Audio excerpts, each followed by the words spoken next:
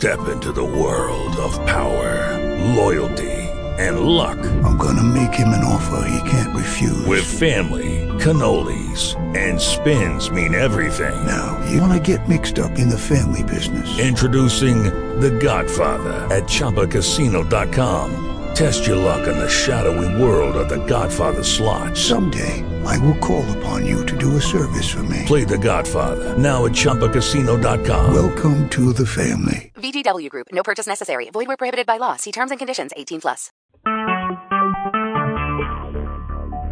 Talk shoes. Recorded live. Oh dear, we are in trouble, aren't we?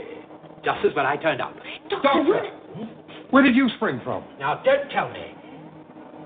Corporal Benton, isn't it? Sergeant Benton now. How do you do, my dear fellow? See you. I haven't seen you since that nasty business with the Cybermen. All those years ago. Ian, how did he get in here? Well, it's a bit difficult to explain, Joe. He's not one of them, is he? Well, not so much one of them as one of us. One of me, to be precise. Oh, no. I'm sorry, my dear. I hate to be contrary, but I can see he's a little bit confused, poor old chap, and I do feel you should have the correct explanation. You don't mind, do you? Yes. You see, Joe, I may call you Joe. To the Colton Collective Podcast. You see, now, he is one of you. Here are your hosts. Oh, I see. You're both landlords. Well, quite. And Well, the Six not quite. Boxer. Not just Time Lords. We're the same Time Lords. Now, please, you're only confusing my assistant. Joe, it's all quite simple. I am he, and he is me. And we are all together, Cuckoo? There you go. Hello, everybody. Welcome to the Colton Collective Podcast. And he is not one of me. He's a lot older, and he's not the first by any stretch of the imagination. But he was probably around at the same time as the first. It's Mr. Dave AC. Did any of that make any sense? No. Yeah, cuckoo chew. Yeah. That's what I aim for. Are you one of them or one of us, Ian? One of us.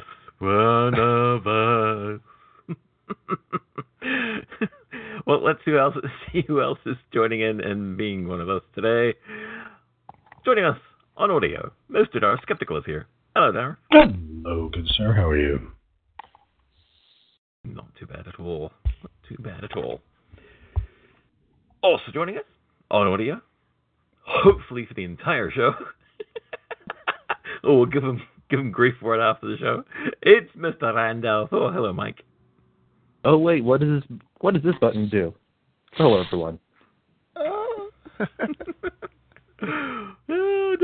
don't go.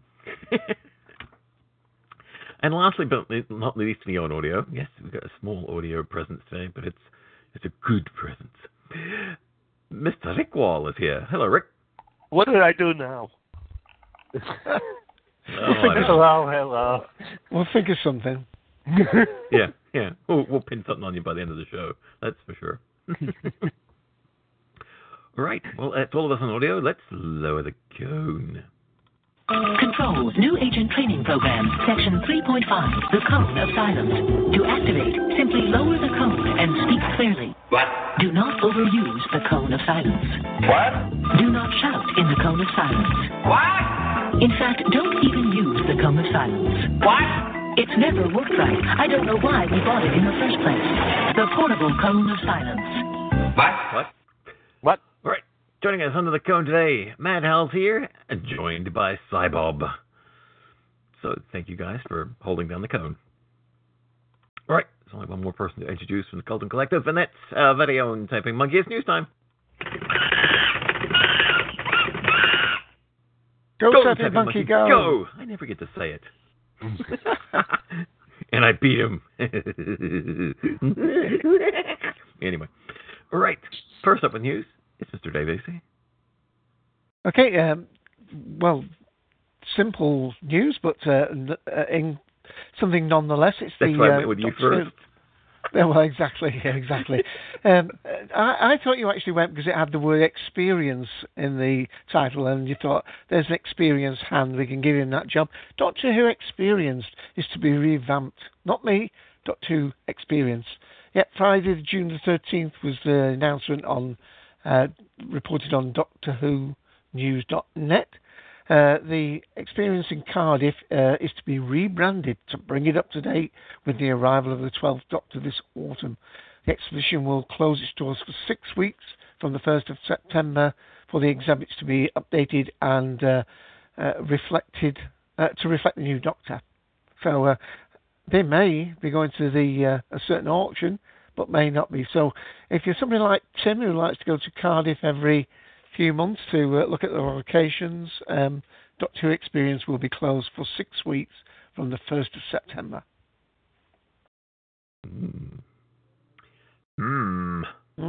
Yeah, so stay tuned for that. See what they're going to be unveiling next. All right, next up with news, Mr. Darth Skeptical.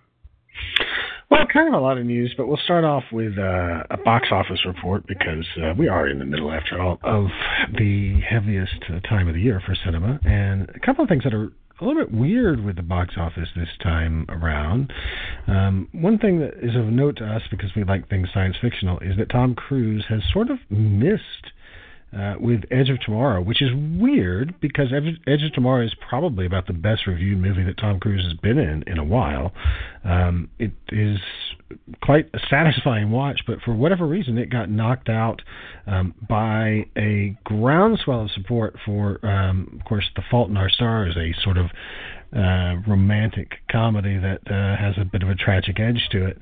That probably happened because the book on which Fault in Our Stars is based is wildly popular among kids. And what's great about Fault in Our Stars is that, sort of unlike the vampire trilogy, or I don't even know if it is a trilogy, which one am I thinking about? The Stephanie, what's her name? What does that say? Twilight. Twilight. Yeah. Twilight Zone. Twilight. Yeah, there you go. You don't tend to find many detractors of the original property here, and not just the original property, but the translation into screen. Both have been hailed as really good things. So if you're looking for a great property that is based on a great book for young adults, you really can't do much better than The Fault in Our Stars, which is, depending on the age that you are, you might see it as sort of, I don't know, Brian's Song. If you're really a little bit older, Brian's Song is in this sort of vein. Or maybe Rudy, if you're a little bit younger. It's one of these movies that comes along every once in a while that is great and heartfelt and has a bit of a tragic edge to it, and yet at the same time leaves you feeling really good about life and humanity and, well, everything really. So interesting sorry, go ahead. Yeah, somebody on another podcast has a saying: "Don't bet against kids' movies or teenage movies." That's very true, because there's a built-in sort of fandom that was already there with Fault in Our Stars that was just ready to explode. But again, the great thing is it is actually a quality movie, so don't shy away from it. It's great. Also, just don't shy away from Edge of Tomorrow, even though it has failed, and even if you don't like Tom Cruise, because it really is, if you like science fiction, it's cool. I mean, it is a great sort of science fiction film. It just has missed its mark. Sorry, go ahead. I was going to say I was supposed to go and see it this weekend, but if it's still in the cinemas, I'm going to see it next Saturday. And I've just watched on Blu-ray one of his early ones, Oblivion, which I quite enjoy. Yeah. Tom Cruise is one of those actors, at least for me, who sometimes he is in good stuff and sometimes he isn't. But this is one of the ones where it is actually really good. So see that, even though it's been eclipsed by other movies. One thing that also has been eclipsed this week in the film is Spider-Man 2, which was the reigning Marvel film of the year in terms of the amount of money it generated. It got knocked off its perch by X-Men Days of Future Past, which also is another incredibly well-reviewed movie. It's sitting at, I guess, 91% on Rotten Tomatoes, so well worth your time to go and see. In the world of Doctor Who, lots of things are actually sort of happening, but more in the vein of people getting awards, plans being set, that sort of thing. First up, we should note that Peter Capaldi, our incoming Doctor, has won the first RTS Scotland Award. That's the Royal Television Society, but the Scottish branch. So Royal Television Society, like the BAFTAs, have individual country level branches in the United Kingdom, and he has gotten a sort of general award for contributions to Scottish television. The reason, of course, that he's getting a general award is that, unlike any other actor who's played the Doctor before, he has sort of an equally and maybe even better career behind the scenes than he does in front of the camera, because, of course, he's an Oscar-winning director and writer. So lots of it's great to see him getting a broader award and actually getting the first award of this kind in Scotland, especially on the eve of his arrival as the Doctor on television screens. And some other people that are getting awards. This is, of course, the Queen's official birthday, or at least it was, yesterday? Is it the 14th or something? It's around the 14th of June is the official birthday. And, of course, on her official birthday, the Queen having both an official and a real birthday, the birthday honor list is put out, and that's when you get to find out who the new knights are, who the new members of the British Empire are, that sort of thing. And 2 newly awarded MBEs are for John Barrowman and Julie Gardner. Of course, Julie Gardner, the other half of the main production team that brought back Doctor Who. Russell T. Davies already having gotten his award some years ago, I think right upon his exit from Doctor Who in 2009. Julie Gardner has had to wait until now, but nevertheless, great to see the other half of that team being recognized, and it makes her the second. Well, let's see. I guess it does make her still the second woman from the production team to get an honor, though, of course, it doesn't make her the most decorated. The most decorated would still be Verity Lambert, who died an OBE, not an MBE. So this is the more junior of the 2 awards. And Barrowman, it's interesting, though. Her particular award is great because it recognizes something that is understood by some people, but not by everybody, and that is the extent to which the decision to put Doctor Who in Wales was important to the revitalization of sort of the broader Welsh economy.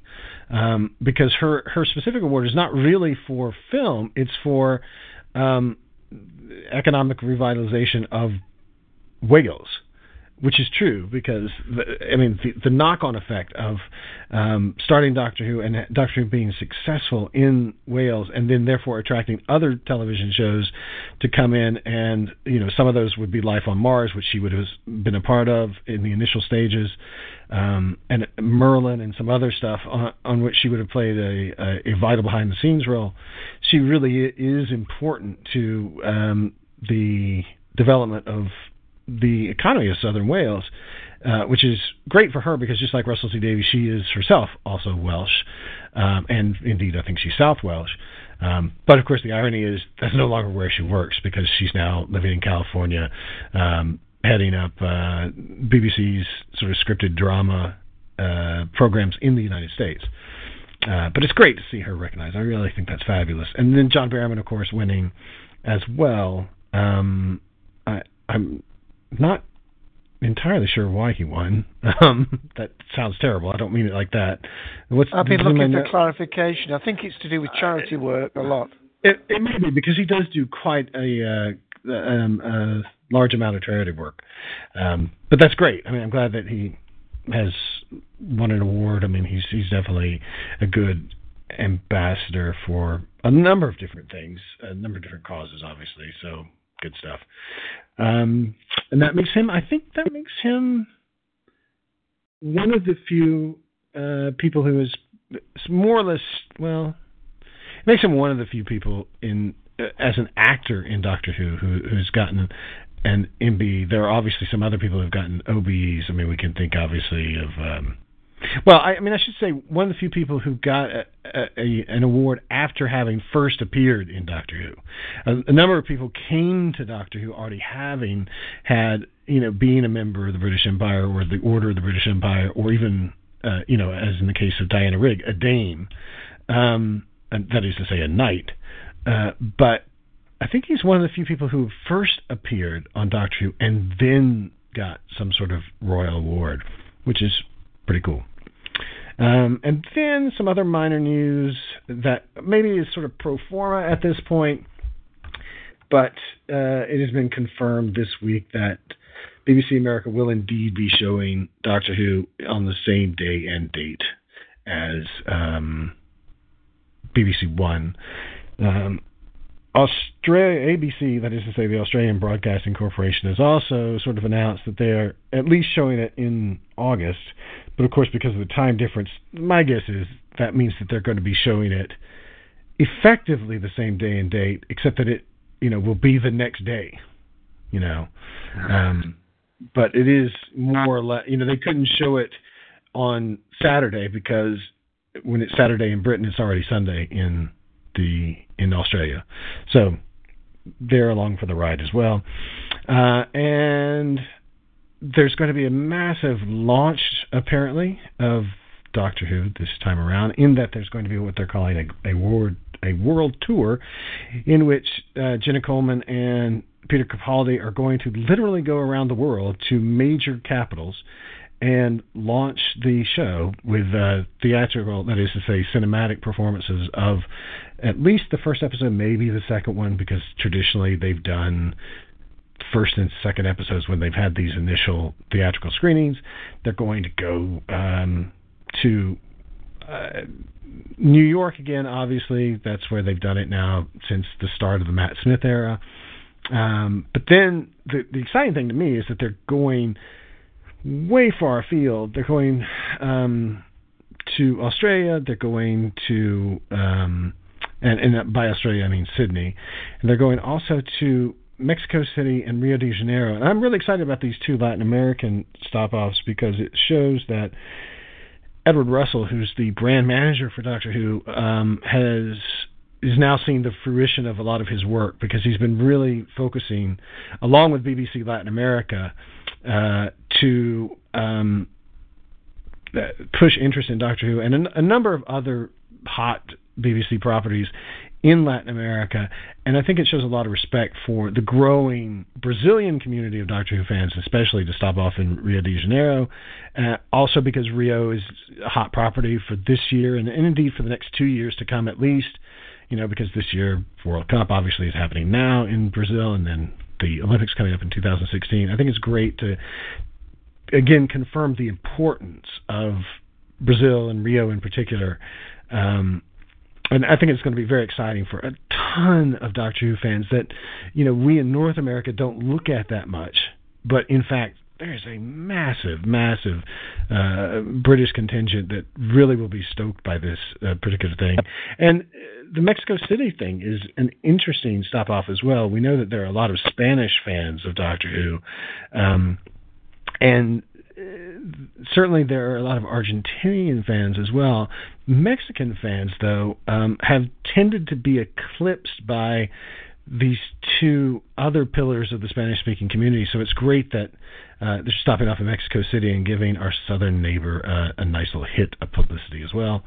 And I think what's interesting is, the 11th Doctor started off with a tour as well. You may remember they went on this bus tour of the United Kingdom, and I think it just shows something of the expanding nature of the Doctor Who empire, that now it's not really a bus tour anymore. It's a freaking world tour with, jets. And we are actually doing a little bit more than stopping off in somebody's school in the middle of Salford. Sorry, Dave, to pick on a particular town, but think of the fourth Doctor going into a school in Ireland, and that was considered big news. But that was a big deal then, But it's great that we're showing now some chops, and that BBC is leveraging its partners in various other regions of the world. I think this is maybe the most exciting news of the entire week, and maybe even for this entire period between the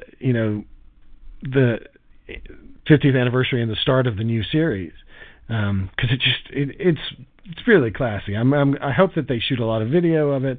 I hope that we get to see what some of the reaction was like, because I tell you, I've seen some footage from a recent Spanish sci-fi, that is to say the Sci-Fi Channel or Sci-Fi or whatever you want to call it these days, they are the major carrier of Doctor Who in Spain, and they held their annual convention this year, and the reaction and the amount of people in, I think it's Madrid where they hold the conference, just thousands of people watching the Day of the Doctor on an outside screen. Big, huge screen. And it's great to see, people in non-English speaking countries really enjoying this property now in a massive and public way. So I think this is a really exciting addition to the marketing strategy for Doctor Who. Can I just add to that? They've got a live site it's gone live now, www.who.tv/World Tour, but there is just a caveat at the bottom. It just says, due to production commitments, Stephen Moffat will be unable to attend the entire tour. The cities he will join the tour for will be announced soon. So hopefully, he will be on the majority of it, which is somewhat right of a. Yeah, most of the fans will be wanting to see the screen people, of course. But I think that shows you where we are in the production of Doctor Who, because what that effectively means is that by the time just before the series starts, we still are going to be in post-production on the later episodes of the series, and that the reason that you've got Jenna Coleman and Peter Capaldi available is that they're done with principal photography and probably pickups, or most pickups. So that shows you how finely. I didn't think it was going to be as soon as August that this series was going to launch. I thought it was going to be, before certain facts became evident. When speculating last year, I thought it was going to be more in the October range. But now this shows us, by the time that they start, it's going to be like it was in Series 1. In Series 1, we know that when Rose was aired, they were still working very hard on the latter episodes, and that was true of most of the Russell T Davies era, that you would tend to start your thing in late March, early April, and you still didn't really have episodes 8 through 12 completely done, really, usually. We know that they ran into massive trouble in Series 2, where they filmed 12 and 13 out of order, so that the ones that were really critical were the Impossible Planet and Satan's Bit. Yeah, that they were really running close to the wire on those, because they came much earlier in the broadcast schedule, but they came really late in the production schedule, and they were just bonkers crazy trying to get that one done. But anyway, I think it makes sense to me that Moffat is not going to be available for the entire thing, because 12 days in what would be probably early August, what is actually early August, he's not going to be done. There's no way he can get away for that. So, good stuff there. And then the other little bit of news, I guess, is that there's this auction. There are always sort of little Doctor Who auctions from time to time where various things are being put up for sale, and they are at Bonhams. You can find some mainly costumes from Doctor Who and Torchwood and Sarah Jane Adventures. Some of them interesting, some of them less interesting. For details of that, you can go to where I'm getting all this news, and that is, of course, at DoctorWhoNews.net, which is your Doctor Who news aggregator. And that's what I got for you. Okay, Ian, do you want to mention some of the sad news that we've had as well in the last few days? Do I have to? God, we could have done this first and then cheered everybody up. But earlier this week, I believe that was on Monday, we lost Rick Mayall, unfortunately. For those of you who are unfamiliar with Rick Mayall, bastards. He, of course, was one of the stars of The Young Ones, great TV show. Had appearances in Blackadder as Lord Flashheart. Woof, woof. And for the American audiences, a wonderful movie called Drop Dead Fred, which I went to see. Actually, I saw on video with my wife while we were dating. So I introduced her to Rick Mayall. We also, Dave posted this one yesterday. Very, very sad. And I'm trying to scroll through to it. that we've lost Sam Kelly, who was in such great sitcoms like Porridge and Hello Hello. For those who don't remember, I don't remember the character's name in Hello Hello, but he was a little German fella. Fantastic. Seemed like such a wonderful man. Lots of people on Twitter, Stephen Fry and Colin Baker, saying some very, very nice things about him. And you had the last one. Hans Skiering, you played in Hans Skiering. Yes, that's right. Hans Skiering. Yes. Yep. And you had the last one. Yes. The voice of Tim posted it into the. Yeah. Thank you, Tim. Yeah. The Captain Scarlet, or the voice of Captain Scarlet, actor Francis Matthew, died aged 86. That was at the post was on the 15th, so I think he died on the 14th. And other people may know that he played Paul Temple in a TV series in the 1960s. But he's been in lots of. He was in films with Morecambe and Wise, The Intelligence Men. What else? Quite a lot of. He was obviously an English character actor, so you would have seen him in the Avengers, one of the Avengers episodes, Crossplot, Bawani Junction. Is that's a movie. But I remember him most from being Paul Temple. That's a sort of suave, pseudo James Bond sort of. Think The Persuaders, that sort of idea and theme. Right.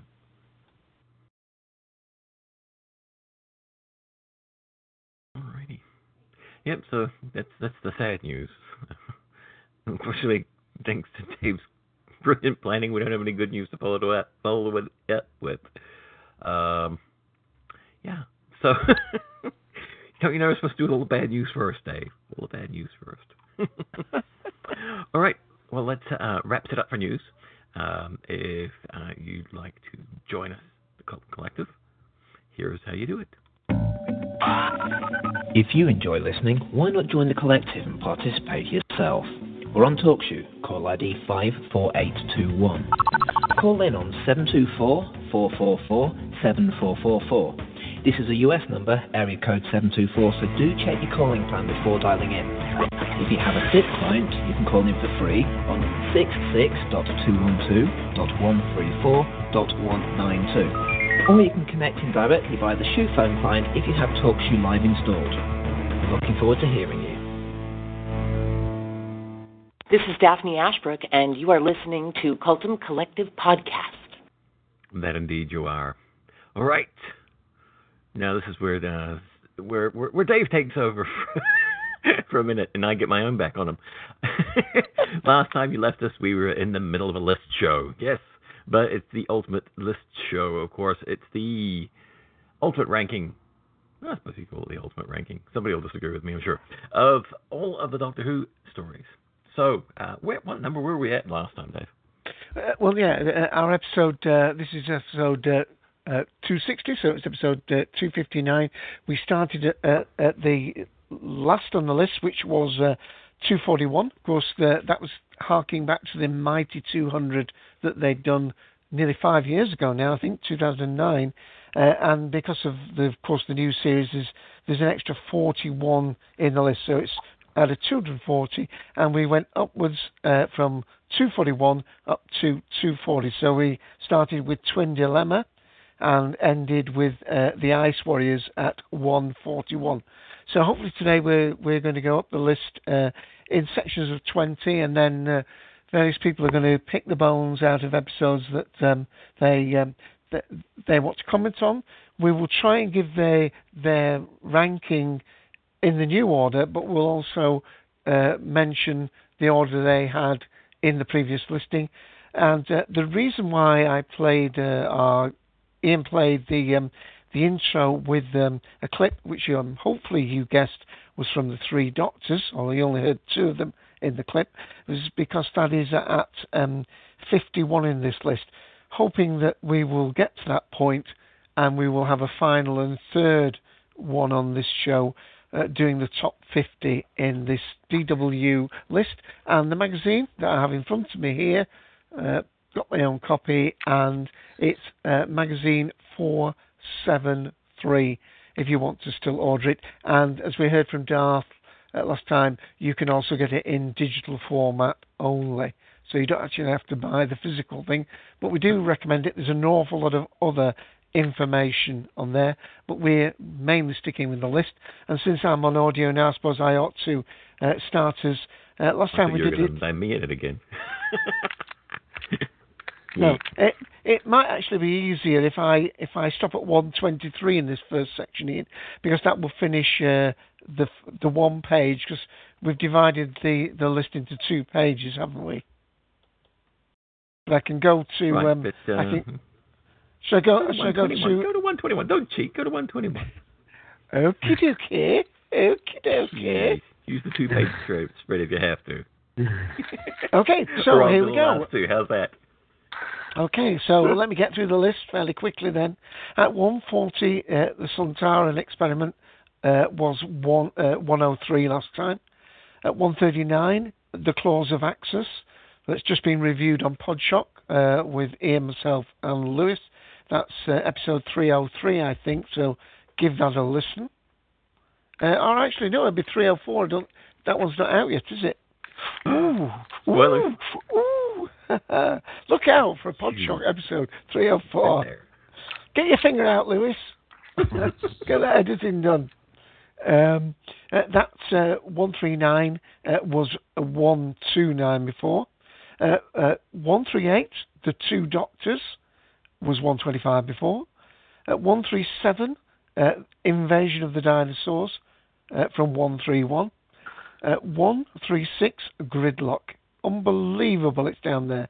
Should be in the top 20 at least. It was 74. That has taken a heck of a hammering.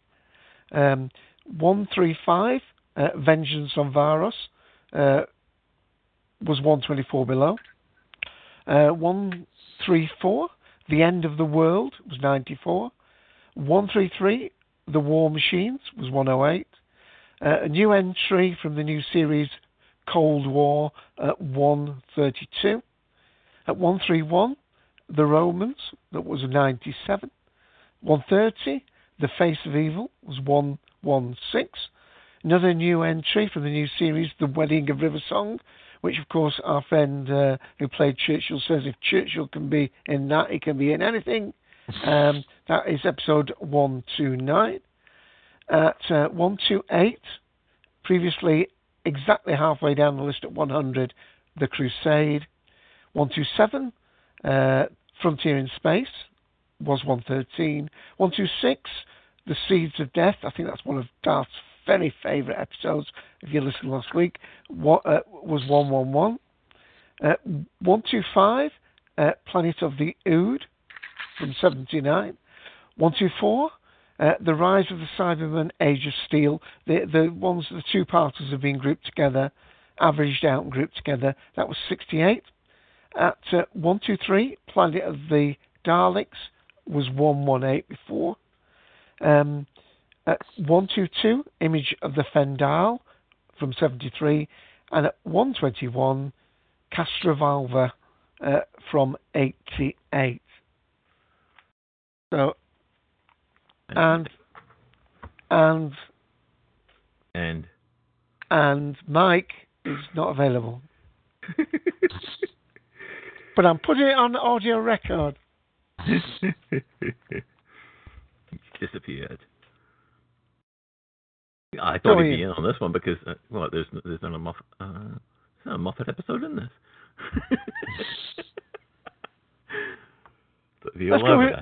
Let's go with Rick Wall then. Rick Wall, do you want to pick the bones out of any of those? Surprises, favourites, disappointments, and where they've been listed? No, not really. Although I do agree with you that Oh, God. Gridlock. Gridlock should be higher, yeah. I liked that episode. I thought it was kind of fun. But no real arguments on anything else. Okay. All right. Not even... I'm sure Ian will be upset that Castrovalva's down there, because that's one of his Amen corner of episodes, isn't it, there, with that little grouping of where the fourth and fifth Doctor are sort of... Go on. But, again, it's one of those... it's not too bad, I don't think. We're almost halfway through the list. That's not a terrible position for what is probably a story that you could say has a lot of faults, and I really enjoy it. But for me, it's more of a personal thing. It's that time that I was really kind of becoming aware that of the show. It was a pivotal moment, and so it's high on my list for various reasons, not necessarily because of the quality of the story or whatever. But I'm not upset by its positioning in there. That's not terrible. It's made it on the first page. More and more I think about it, the more and more I don't really care about Gridlock. and that's what Jivy G7 has put. Loved Gridlock the first time I saw it, but it pales somewhat on repeat viewings, which surprises me. I was the other way around. I thought it was a little bit too, making political points and, pointedly, the various couples that were in the cars. There seemed to be somebody making a pointed argument for various lifestyles. But I found it was, and I love the speech when, Dr. Martha in that little alleyway, and she's saying, "I'm not going to move until you tell me," and he tells her that lovely soliloquy or whatever it is at the end. Right. It's got some great bits in it, but all over, as an overall story, I just don't think it's that great. Same with, actually, now I know why Mike ran off the Whitting River songs in there. And I am a little upset actually, because Cold War. Yes, actually a good story. I rewatched that this weekend. I rewatched it on either Friday or Saturday. That's a decent story. I like that story. It should be in the top 50, I would have thought. Yeah. Plus it's got that guy in it. Kobo. Where's Kobo when you need him? That David Warner guy, whoever he is. Yeah. That Warner guy. Yeah. Actually, I gave my wife grief because I said, "Oh, look who it is," and she goes, "Who is it?" I'm like, "Hey, Kobo." I'm like, "This is the episode that created that." Well, we got our own little meme. Who the hell is David Warner? Has he even done any sci-fi? Has he done anything? Yeah. 57 says Rise of the Cybermen, Age of Steel. I still regard as one of the top 50. Cold War as well. Oh. Yeah, I like Cold War. You've shot me in. You've shot me. I shocked you. Because I thought you would have gone straight to Vengeance on Varus, being a Sixth Doctor story, and pushed that one. Too easy. But this is not a terrible part of the list. I think we're getting towards the it's not dead bottom, it's somewhere in the middle here, and Two Doctors I thought would have been a little higher, but it's an odd time of for the series, and there's some problems with that story as well. I'm trying to actually pick out more than anything. I'm trying to pick out the ones that don't really belong there. I think the Wedding River song is the reason why Mike hung up. And I don't blame him. God, the Wedding River song, that's just confusing as hell. So yeah, I don't know. That could be further on down towards the bottom for my money. But Darth's been very, very quiet. Well, I think he'd be upset about Cold War. I don't know about any of the others. He's upset already. He mentioned last week that Seeds of Death was higher than one of his other favourites.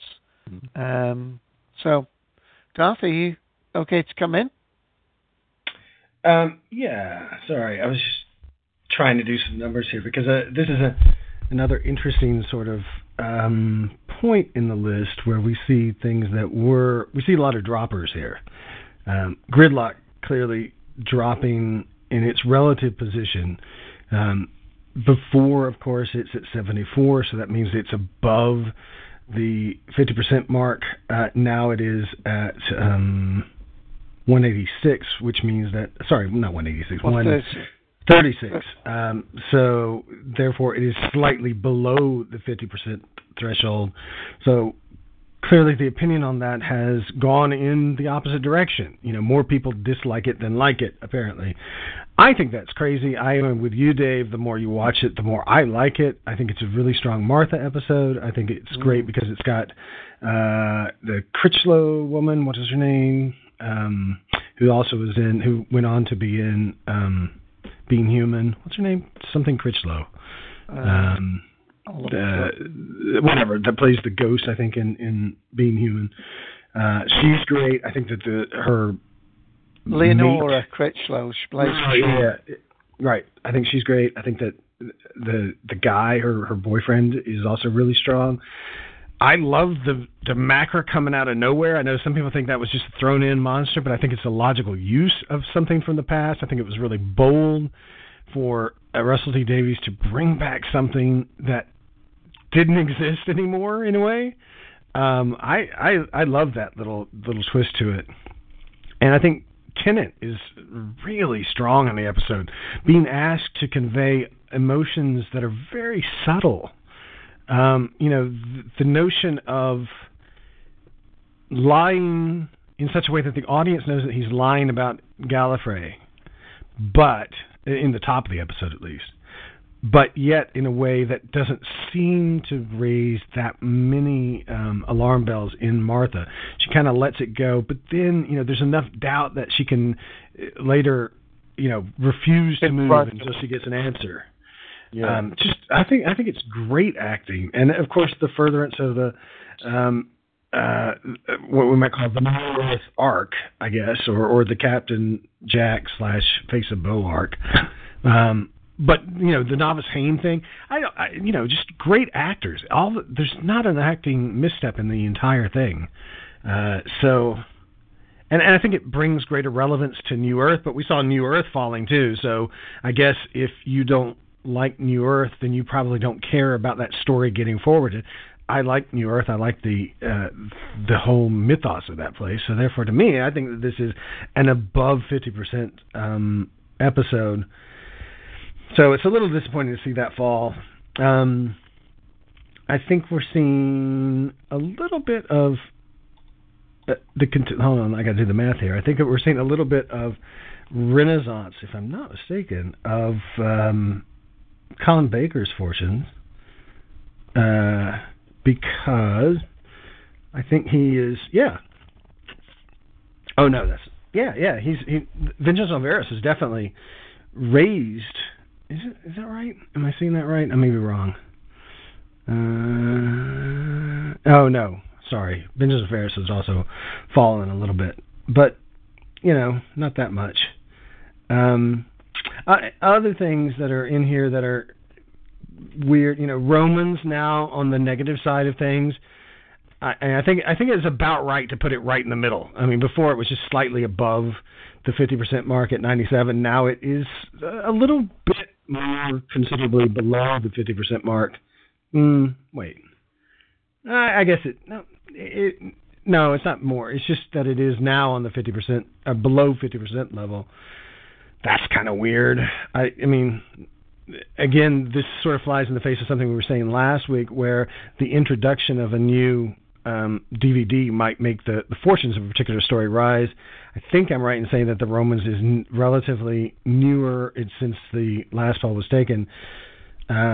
So more people might have had a chance to see the Romans, and yet its fortunes have dropped. That's a little weird to me. I like the Romans quite a bit.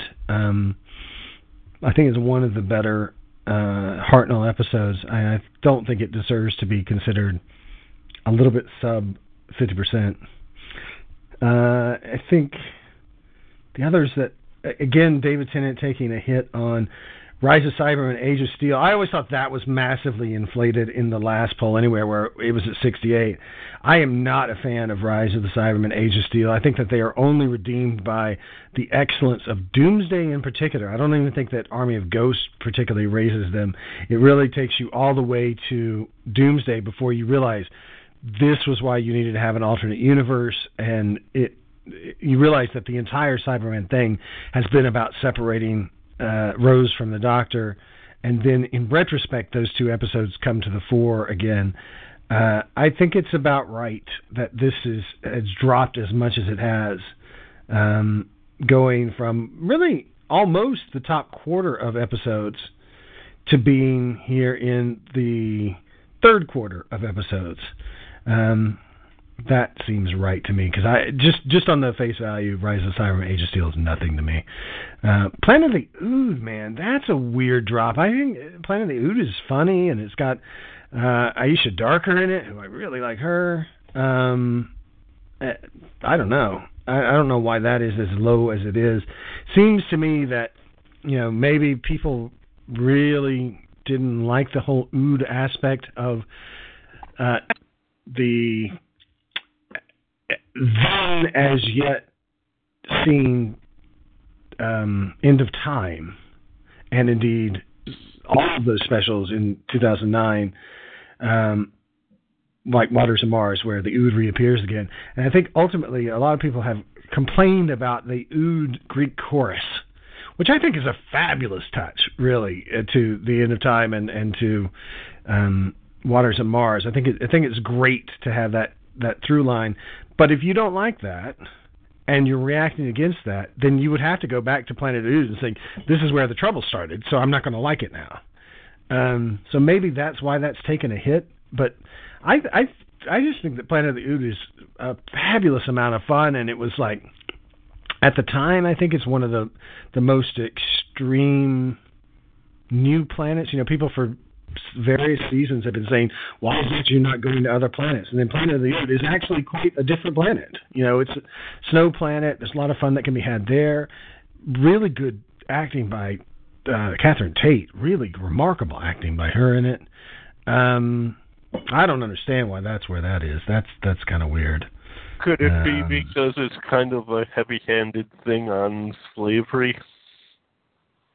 I don't know. If so, that may be one of the reasons that people don't like the Romans either, because Romans is even more heavy-handed on actual human slavery. But I think it's just that people had problems with the whole Ood nature of the end of David Tennant, and if you don't like that, if you don't like how the Ood were used in Journey's End and how the Ood are used later in the actual end of David Tennant, then probably you do go back to the source and say, this is the episode that started things badly for us, so we're getting rid of it. But I think it's a logical, in terms of sequels, it is better than the sequel for, say, like how New Earth is a sequel to The End of the World. I just think it's fascinating. I really don't understand that big of a drop. I think it should have at least stayed in the same relative position, but for it to really drop that much is very odd to me. And I don't really see... Castrovalva, honestly, it's a piece of crap.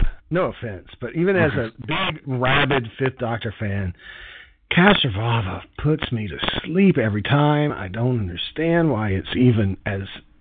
In the original poll, I would never have put it above the 50% mark. I would have always thought that more people would have disliked it than not. I am a little surprised that it is right at 50% in this poll. So it hasn't really dropped that much. It's dropped a little bit, but if it were me, I find it less satisfying than Time Flight. I really do. because the whole Masters plot's stupid. The whole pseudo bondage of Adric. Oh God, it's creepy, man. It is creepy. And not only that, but it's a stupid plot for the Master. How does the Master go from in Logopolis? I mean, when viewed as a sequel, it's particularly profoundly unsatisfying. How does the Master go from almost destroying the universe and, putting everything in the CVEs and, killing off Traken and all of that really bad stuff that he did in Logopolis? How does it go from that to this really kind of bizarre,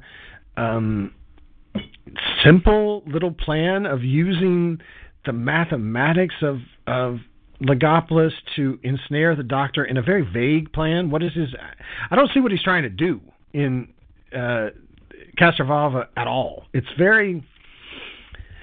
It really frustrates me, especially if you watch it back-to-back with that. And, of course, one of the biggest complaints with Castrovalva is how much they ignore Nyssa, right? Nyssa has lost her father in a horrific way, and she barely reacts to it at all. And especially when she comes into contact with the Master, she doesn't do anything. She should be just trying to claw his eyes out or something, or having some kind of face-to-face confrontation. And Budmead, who's writing the thing, is so enamored with the idea of these abstract mathematics that he doesn't pay attention whatsoever to the actual human drama that should be unfolding in this sequel.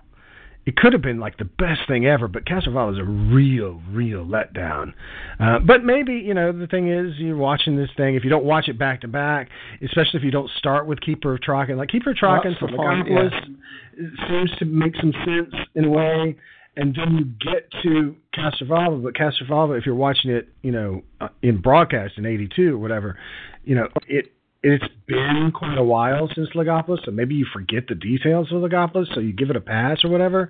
And especially if you're in America at that time, it's like 2 or 3 years between when you see Logopolis and when you see Castrovalva for the first time. So you might have forgotten details, but honestly, if you watch it, in the DVD pack that's sold in America that has the entire sort of trilogy together, it really does. It's a damp squib. It's really horrible. So anyway, I think that's massively too high. Though I'm glad to see it has dropped a little bit so that at least, people are ambiguous on it. And I think what that really is saying is that people like episodes 1 and 2, but they really don't like episodes 3 and 4. I think that's what it essentially amounts to. But yeah, that's about... Image of the Findal is another big dropper, and this is another DVD that I think is new since 2009, so people would have been exposed to, or potentially exposed to the story again. That's a big dropper. I don't have a problem with it. It seems... I can see why that would divide people a little bit. Although it's not horrible, and certainly it is better than Castrovalva, so should at least those two be, switched around? Sure. I think the other little thing here is the question of the Ice Warriors. And we see really that all those Ice Warrior stories are kind of packed together, because I guess Ice Warriors was the top of the list that we left last time, right? It's at 141. Yeah. And then Cold War is 132, and Seeds of Death is 126. I mean, honestly, there's not that much difference between all three of those, and that sort of shows maybe why the Ice Warriors are always considered inferior to the Daleks and the Cybermen. They're just at this point, their main stories are those three stories, right? You've got some other stuff with where they are a secondary character in the Peladon two-parter. Well, and Peladon's after that. Well, yeah. I mean, we've already passed by the Peladon thing, so nothing's higher than Seeds of Death, and I think that's kind of crazy. But to be honest, there's not enough difference between Seeds of Death, Cold War, and the Ice Warriors to say that one of them is really, truly that much better than the other one. So it's weird, though, that all of the Ice Warrior stories are below the 50% mark. And again, when I'm saying 50%, for those who might be following later in this discussion, what I'm talking about is the number of stories that are rated worse than the story that we're talking about. Right, so that means that they are below, if there are 241 entries, that means that they're below 120 in the positioning. And all of the Ice Warrior stories are at least slightly below 120, so they're all a little bit less liked than more liked. So, right. Weird little range there. I mean, I think what it is with the Castrovalva, it sort of it gets tagged on to Keeper of Track and Logopolis as the handover period. So some people rate it, and I think Ian just associates the three together. That it's just that I really think it's. I really think that it is an unsatisfactory conclusion. Worse than, we were talking about Armageddon Factor last time around and how it's a little bit higher than Power of Krull and how that doesn't make any sense because that story concludes an arc. Again, if this is as a conclusion to an arc, Castrovalva is really, really bad. And I don't think people view Castrovalva that way. I think people view Castrovalva as the first Peter Davison, and to me, it is the last of the Return of the Master arc, and it's on those terms, it's really not satisfying. It's also what you might call the introduction of Nyssa arc, and I think it really screws the Nyssa character. I mean, really, it fundamentally makes that character less interesting than she should be because she doesn't react normally to meeting the person that murdered her beloved father. Like, and took away her citizenship in the universe. I mean, the things that the Master did to Nyssa are absolutely fundamentally appalling and much worse than anything that happens to any character in the history of Doctor Who, really, except for who? The Doctor himself.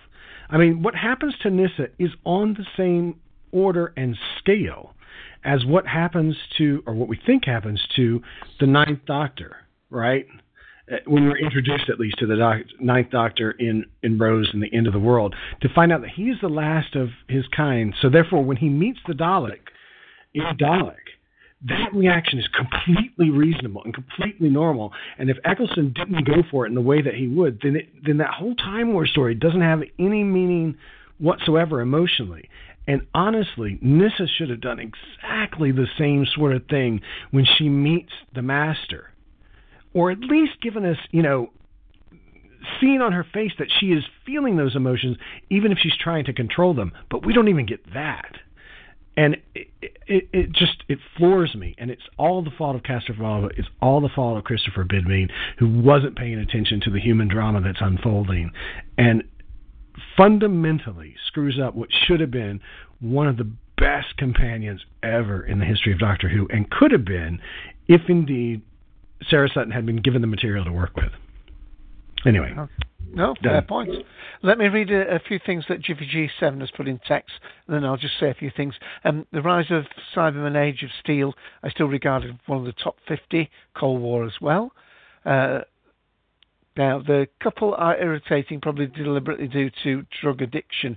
Now, I think that's going back to the couple from Gridlock. Vengeance on Varus, either the same or higher. These differences are not statistically significant on the whole. Alternate universe concept was unusual at the time. That's talking about the Cyberman one. Agree. Love the Ood. Feel that the feel of Castrovalva was nice. And Mike's put in text as well. The Time War story has no emotional impact nowadays. Thanks, Moffat. And thus Eccleston's performance has no emotional impact, says Mike for himself. Okay. Well, you may have to come on and explain that, but let me just go through here. First of all, I'm disappointed that the two Doctors were so low down. Yes, the Sontarans were, odd sizes and odd things, but we had two Doctors. We had the the great meal episode, the Patrick Troughton and the changing and all the lovely acting in that. I really liked it, and of course it was a location one as well. Gridlock, let me see if I can play a little bit of the speech. I'm not really going to play clips in these, but just give people an idea of why I like Gridlock, which, in fact, when I think about it, should be in the top 20 for me. New York, one of the most dazzling cities ever built. This is it. I lied to you because I liked it. I could pretend. Just for a bit, I could imagine they were still alive underneath a burnt orange sky.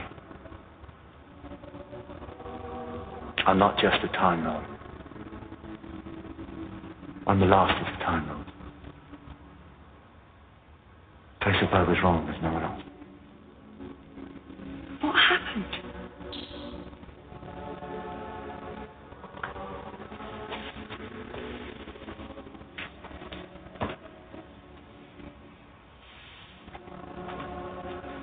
There was a war. A time war. The last great time war. My people fought a race called the Daleks for the sake of all creation, and they lost. They lost. Everyone lost. They're all gone now. My family, my friends, even that sky. Oh, I should have seen it, that old planet.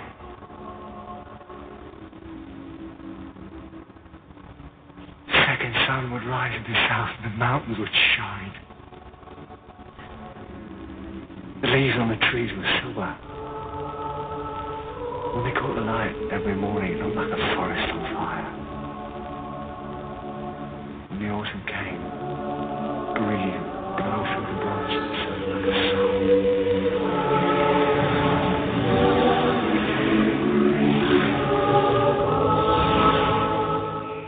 I mean, I think that's just sublime acting. I just love that. I mean, obviously, it's his delivery that sells it, and it actually bookends a little bit what we were saying about the Ninth Doctor and the passion there. I mean, to me, that elevates Gridlock.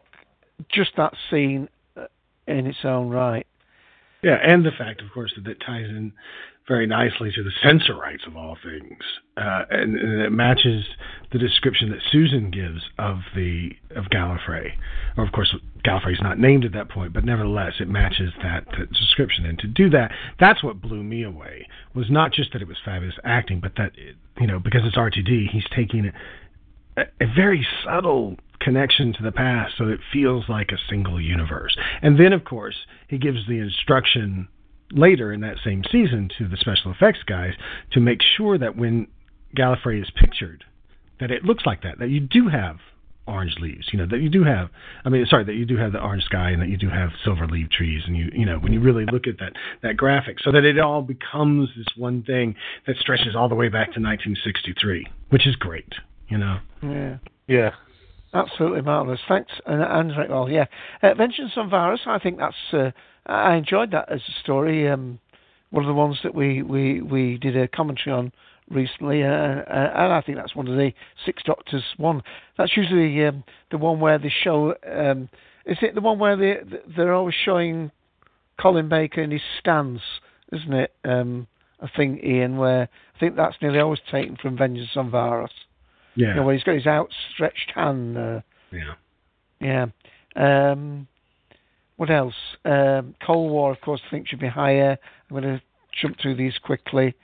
I will say, though, in the Cold War thing, though, although I agree with you and I agree with Ian about how Cold War should probably be a little bit higher, I think the reason that it's taking a hit, especially from Doctor Who magazine voters, is because Doctor Who magazine voters tend to be really hardcore Doctor Who fans, and they also tend to skew slightly older, although we know that this particular sample pool, apparently the majority of people were born in 1987, but we know that they're fairly hardcore, and I think that the reason that Cold War makes them chafe is because of the escape from the uniform, for lack of that that shell is not an organic part of the being. It's revealed that is just a battle suit. And a lot of people really dislike that and dislike the thought of the true Ice Warrior creature being kind of a wiry, thing. So I think that's why that episode takes a hit. It also takes a hit because a common complaint with it is that people say it's just a remake of Dalek, which it kind of is a remake of Dalek in a lot of ways. So it loses some ground. It can't win for losing in a way, because on the one hand, when it tries to be original, some fans really don't like the way in which it's original. And then it's also hit because people think it is not original because it's just a remake of Dalek. So I think it's dumb. I love it, though. I think it's great. I think something had to be done for the Ice Warriors because they were too lumbering and slow, and it just doesn't work in modern TV. So what's the next best thing? You make the suit be an armor, and then he can get out and move freely and be quick and sneaky, and otherwise it's like run down the corridor. Okay, we've got a good 10 minutes before he catches up. Now what? Yeah. I think the downside was the fact that I thought they were like the warrior. There was the ruling lords. There were like two classes of Ice Warrior, which I suppose that integrates if you assume that. But the other thing is quite right with the Dalek one. But haven't we found that when you one Dalek is more scary than 10,000 coming out of spaceships? Right. Although I, for one, was really thrilled that Doctor Who got to a budget level where they could have 10,000. I would say that, but I gotta say, yes, okay, the one Dalek is kind of scary because there's an emotional thing there, because Eccleston pitches his performance right, and especially because at the very end, what's scary is what Eccleston is prepared to do, and that Rose has to step in and stop him from becoming a killer again.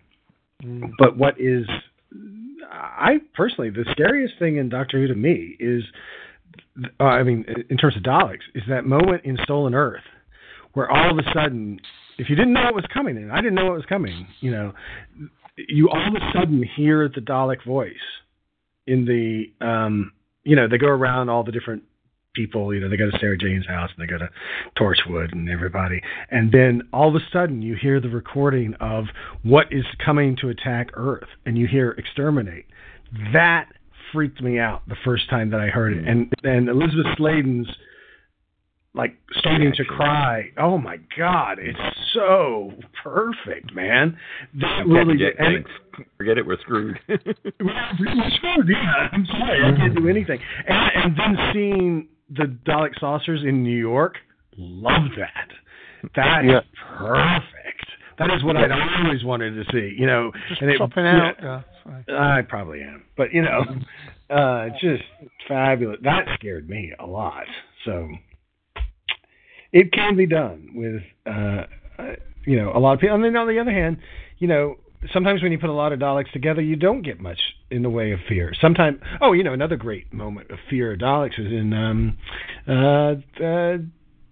Parting of the Ways, I guess, where Linda with a Y is in the in that area that has a window out into space, and then all of a sudden the Dalek pops up and doesn't say anything, but what the flashing of the headlights means. Yeah. It's just, that's beautiful. But then sometimes, you can have a lot of Daleks in, I think, Asylum of the Daleks. You got every Dalek on the planet, and not one point do you really get scared, except for maybe when Rory is up against him, because Rory doesn't know anything about Daleks, and so therefore doesn't get what the eggs thing is.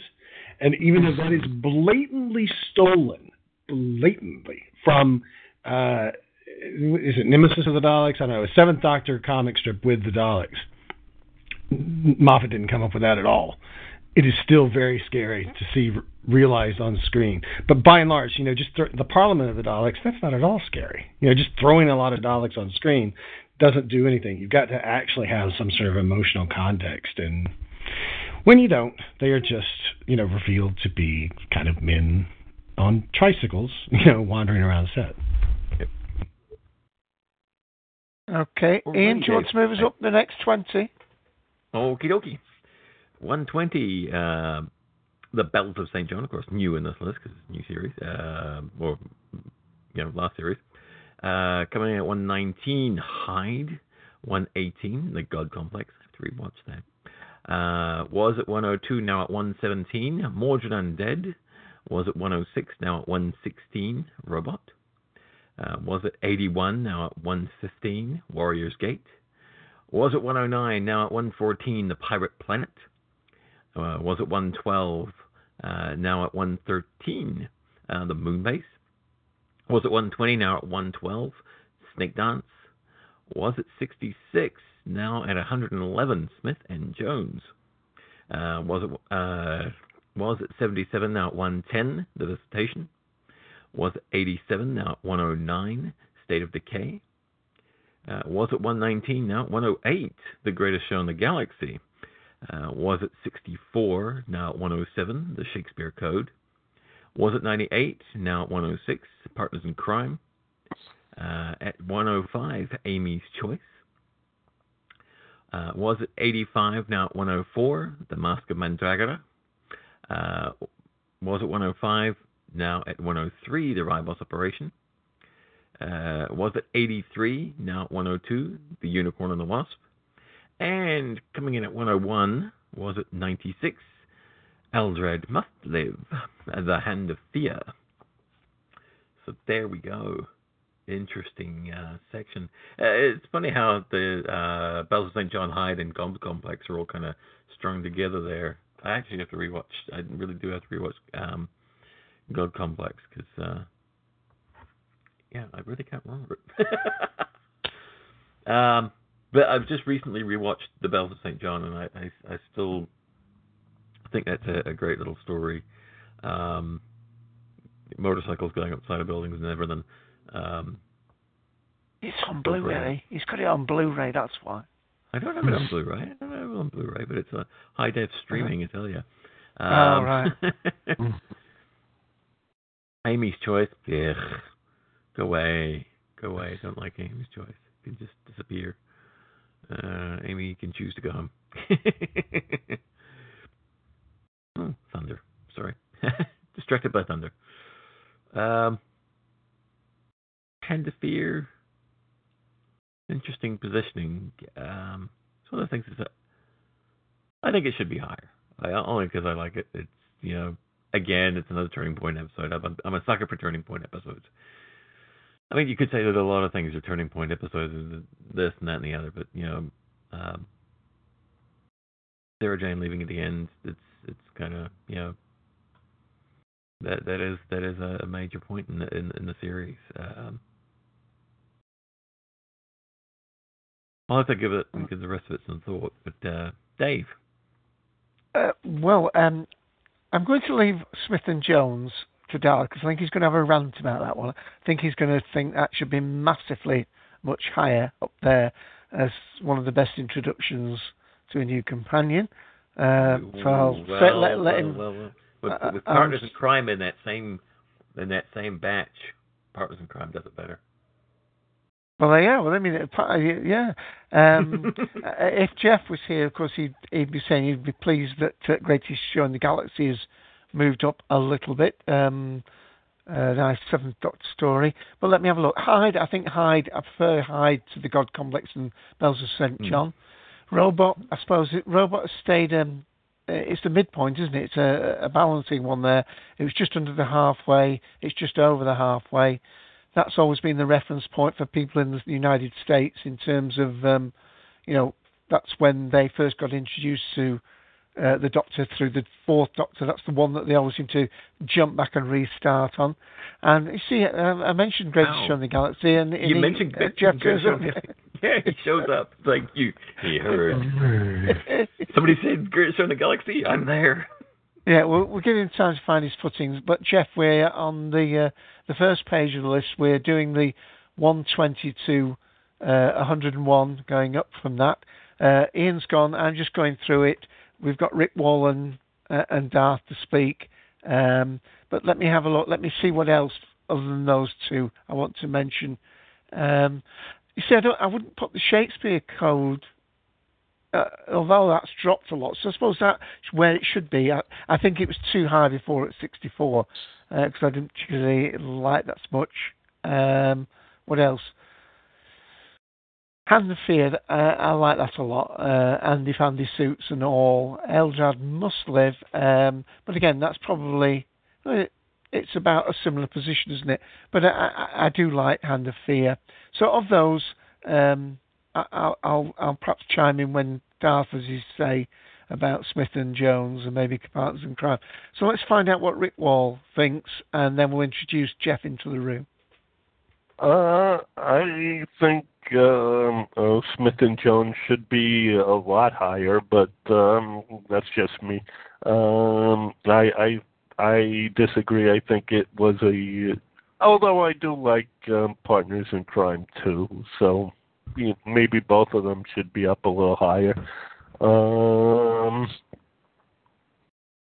Robot, I don't know why it's so low. I think it should be much higher. Like you said, it's a big introduction to everybody. It was one of the first stories I ever saw. As a matter of fact, after I saw it, I called a friend of mine and I said, "You got to see this thing on PBS. It's a British science fiction thing. It's called Doctor Who." And he goes, "What? Who? And I was really excited about it. And, yeah, it has its problems with the plot and stuff, but, it's one of these things where I say, just put your mind in park and enjoy it.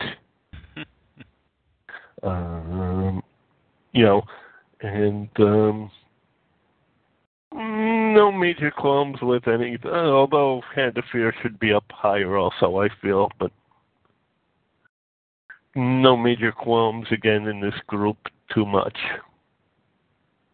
Okay, let me introduce Jeff into the room. Hi, Jeff. Hi, Dave. How are you today? We're doing fine. We had quite a lot of news items first. That's why we've only done this section. Just to remind you, I'm going to go to Darth next if I may, but just to give you an opportunity to know that if you want to reference, we started at 140. So if you want to cover any of the 140 to 121, as well as this grouping of 120 to 110, after Darth's finished, please feel free to do so. Okay. So, we're going to 110, not 100? Or 101? Currently, we're on the 120 to 101. 101, okay. They're doing him in 20s, sorry. But you missed the first 20. Okay. Okay, Darth, did I speak out of turn when I picked on Smith and Jones there or not? Well, that's not the thing I'm looking at on this list, but we'll talk about that. The one thing, of course, that I would really look at here is Mask of Mandragora, because to me, that's the best episode of classic Doctor Who. So therefore, I would always rate this at least, I don't know, maybe 104. I forget how many episodes of BBC Wales Doctor Who there have been. Maybe it is around 100, right? Because there's 41 Matt Smith episodes. Maybe that's right, in my terms, because in my terms, I always believe any episode of BBC Wales Doctor Who is better than the best episode of classic Doctor Who. So on those terms, maybe 104 makes sense. But of course, we know that's not how this poll is actually being done. It's basically being done on what stories do you prefer. So it is treading water, even though you see there 86 in the 2009 poll and 100 in this poll. That amounts to the same thing, really.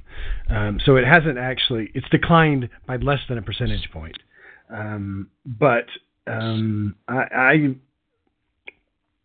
would put that, since we're mixing together both eras in a way that makes me uncomfortable anyway, I would put it as number one, because I just think it is the one episode that is, for me, defining.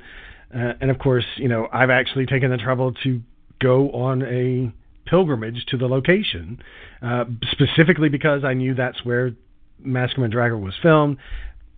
I love it. I can't say that it should be anything other than number one, if we're going to say, try to do some sort of bizarre equivalency between old series and new series. So that, to me, I'm glad it hasn't really declined, but at the same time, I think it is number one. And the weird thing to me, and I've never understood this, is why people say Hand of Fear is better. Because as a story, there's no way that Hand of Fear is better than Mask of Mandragora. I think that the reason that it gets the balance a little bit is because of the last 10 minutes, which aren't really a part of the story of Mask of Mandragora, of Hand of Fear at all. The leaving scene is obviously exquisite in Hand of Fear, but you would have to ignore, really, episodes 3 and most of episode 4 of Hand of Fear to get to the point where you can say it's a better story than Mask of Mandragora, or that it's even much of a story whatsoever.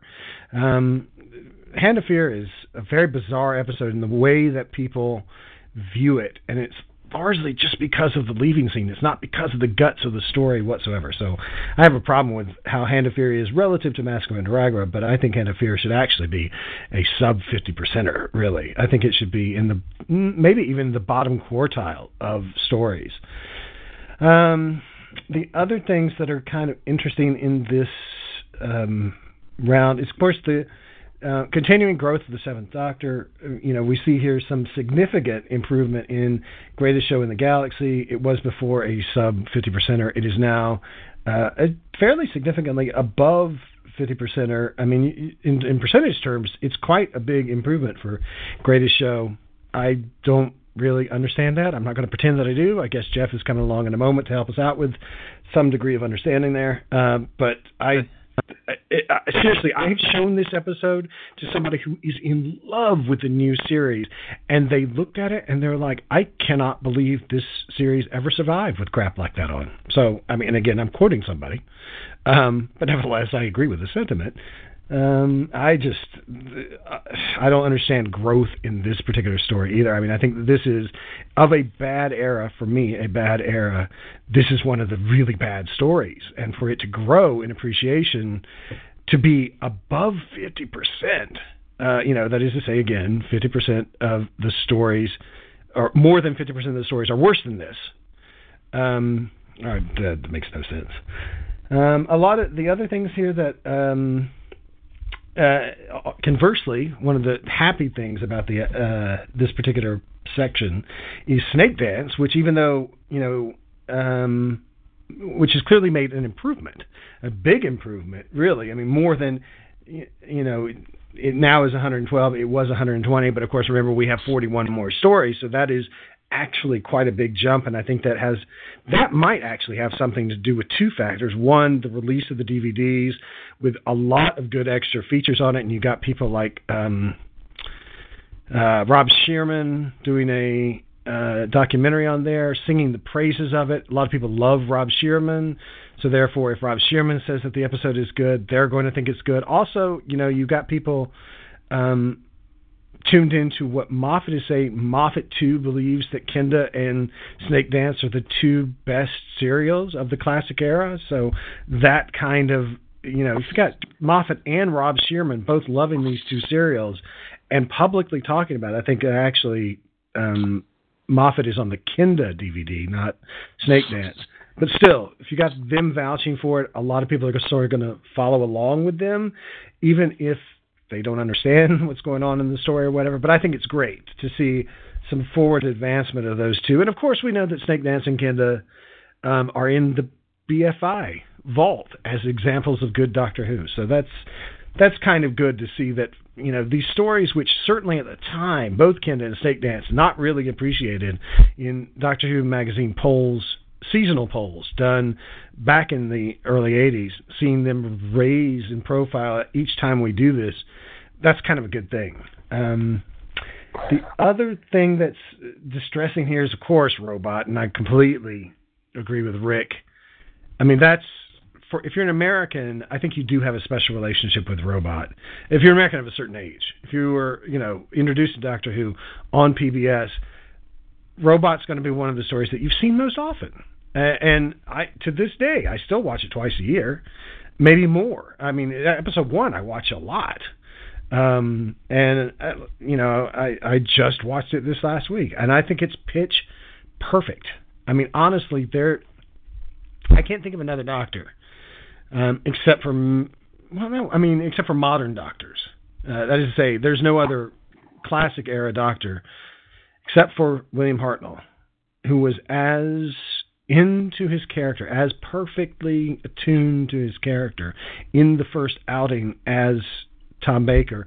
And it's part of the reason why I so dislike and will not make apologies for Sylvester McCoy like a lot of people will, and maybe Jeff will in a moment, because, when you see Tom Baker so completely in the role, remembering, of course, he's filming this at the end of season 11, not at the beginning of season 12. This is his first outing. So when you actually see him in episode 1 of Robot, that is in filming order, not just broadcast order. Then all these people who say, well, it took McCoy a year, but, he finally got in there, or it took Colin Baker a year, but he finally got in there, or, maybe... Fourth to Doomsday with the Fifth Doctor. That was his No, that's a different story, because that has nothing to do with deliberately filming out of order and, whatever. That is a special circumstance that largely Peter Davison has misrepresented in order to, I guess, be more humble or whatever. But that was not deliberately filmed out of order. That was filmed out of order because of a production error. And if it had gone in the natural order, he certainly would have filmed his first episode first. But, I mean, to see Tom Baker really fully into that character in the first... Actually, even the second scene, much less the first episode... that's a lie. In the first scene, when he first wakes up, he is completely weird and Tom Baker. He is exactly the Fourth Doctor. And it is a fundamentally fantastic episode for that reason alone, because he does something that really isn't done, except, I will give William Hartnell credit for getting it right, because he had 2 takes, Yeah. So that's not fair, exactly. But he does something that really didn't start to be done until McGann, right? And I think McGann is perfect, right off the bat. And certainly then Eccleston and everybody else is fine right off the bat. But it just puts paid to this lie that you need to give people time to settle into the Doctor. If you're a good actor, or if the role is right for you, or if you know what you're doing, if you have a plan and can execute the plan, you can be brilliant from the off. And that's what makes, I don't know, it's a perfect example in that way. And so I think it should be way higher, way, way higher. Plus, I think that the reason maybe this is low is because you got some people who believe, mistakenly, I think, that by this point, Unit is a shadow of its former self, and that the Brigadier is a little bit of a buffoon. But actually, it's a really good Brigadier story. I think he comes across as completely competent, completely on top of things, a little bit lost because he doesn't have the Doctor with him, but he's still not, he's not so lost that he's unuseful in the story. He's actually quite useful in the story. And I also think it's a great, if you watch Planet of the Spiders and this back to back, it works. It's of a piece because, of course, it's, the same production team as Planet of the Spiders. It's not the incoming production team. It's the outgoing production team. It's great. It should not be this low. And as for, I think Partners in Crime way too high. I would disagree comparing Partners in Crime with Smith and Jones because they're not equivalent episodes. Partners in Crime is the second Donna story. It's not the first. Whereas, of course, Smith and Jones is the introduction for Martha. And that last scene is just incredible. The introduction of Martha to the Doctor, I think, is fine. I think also it's a great litmus test episode because if you put somebody down in front of that and they don't like it, they're not going to like Doctor Who. Period. I mean, that is just the right amount of kind of bonkers, crazy, and good emotional content that displays the range of the modern Doctor Who series.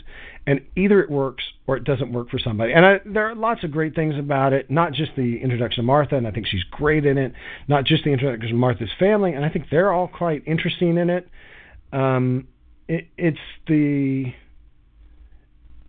There's some great musical cues in it. There's some great atmosphere to it. The music is particularly profound because it's the first time that a popular song has been introduced in Doctor Who. Like, if you're American, that was the song that's at the very beginning of the story that's underlying Martha's introduction. That was the first time that was ever heard in America. And it's the first hip-hop piece that's been in Doctor Who, so it's breaking some new ground.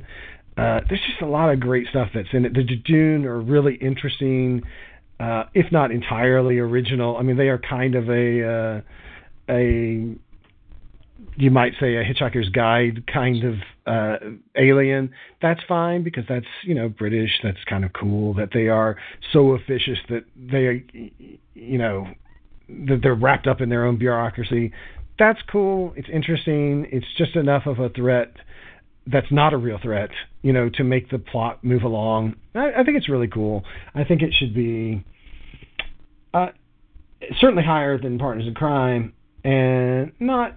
I think really the issue here for me is that Partners in Crime should just be lower. I can understand if this thing is. I'm glad that Smith and Jones is a little bit higher than the 50% mark. I don't really have a problem with it falling a little bit. I think it should have fallen maybe to 100, let's say. That makes sense since you're adding 41 new episodes into the thing. But, it fell a little bit too much. The real problem for me is Partners in Crime is just one of the most unsatisfying it is the most unsatisfying first episode of a series since BBC Wales returned to me. There's a great part in it. There's some mimery work in there that's great, but it's to me it is below the 50% mark. And the rest of it, sorry, go ahead, Joe. Oh, I just had a question. You think that's even worse than Asylum of the Daleks? Oh yeah, I forgot about that as an introduction of. No, it's not worse than Silent Dogs. You're right. I forgot that whole. I kind of blocked out that season 7A because to me season 7 is really starting with Snowmen. I mean, kind of. But yeah, you're right. Good catch. But the rest of that, I think there's. I think it's interesting that Unicorn and the Wasp, which a lot of people deride, actually hasn't dropped. In fact, it's kind of picked up a little bit, a tiny little bit, which is fascinating to me because I would have thought that would have dropped, even though I personally think it does deserve to be above the 50% mark, and this seems like a good place for it, really. But again, the interesting thing here in this particular range is the way that some things have treaded water, really, and that really this particular group of 20, a lot of things haven't changed. It's just that a couple of interesting points of change in it are that Greatest Show in the Galaxy is a big mover up, and Snake Dance is also a big mover up, but Moonbase.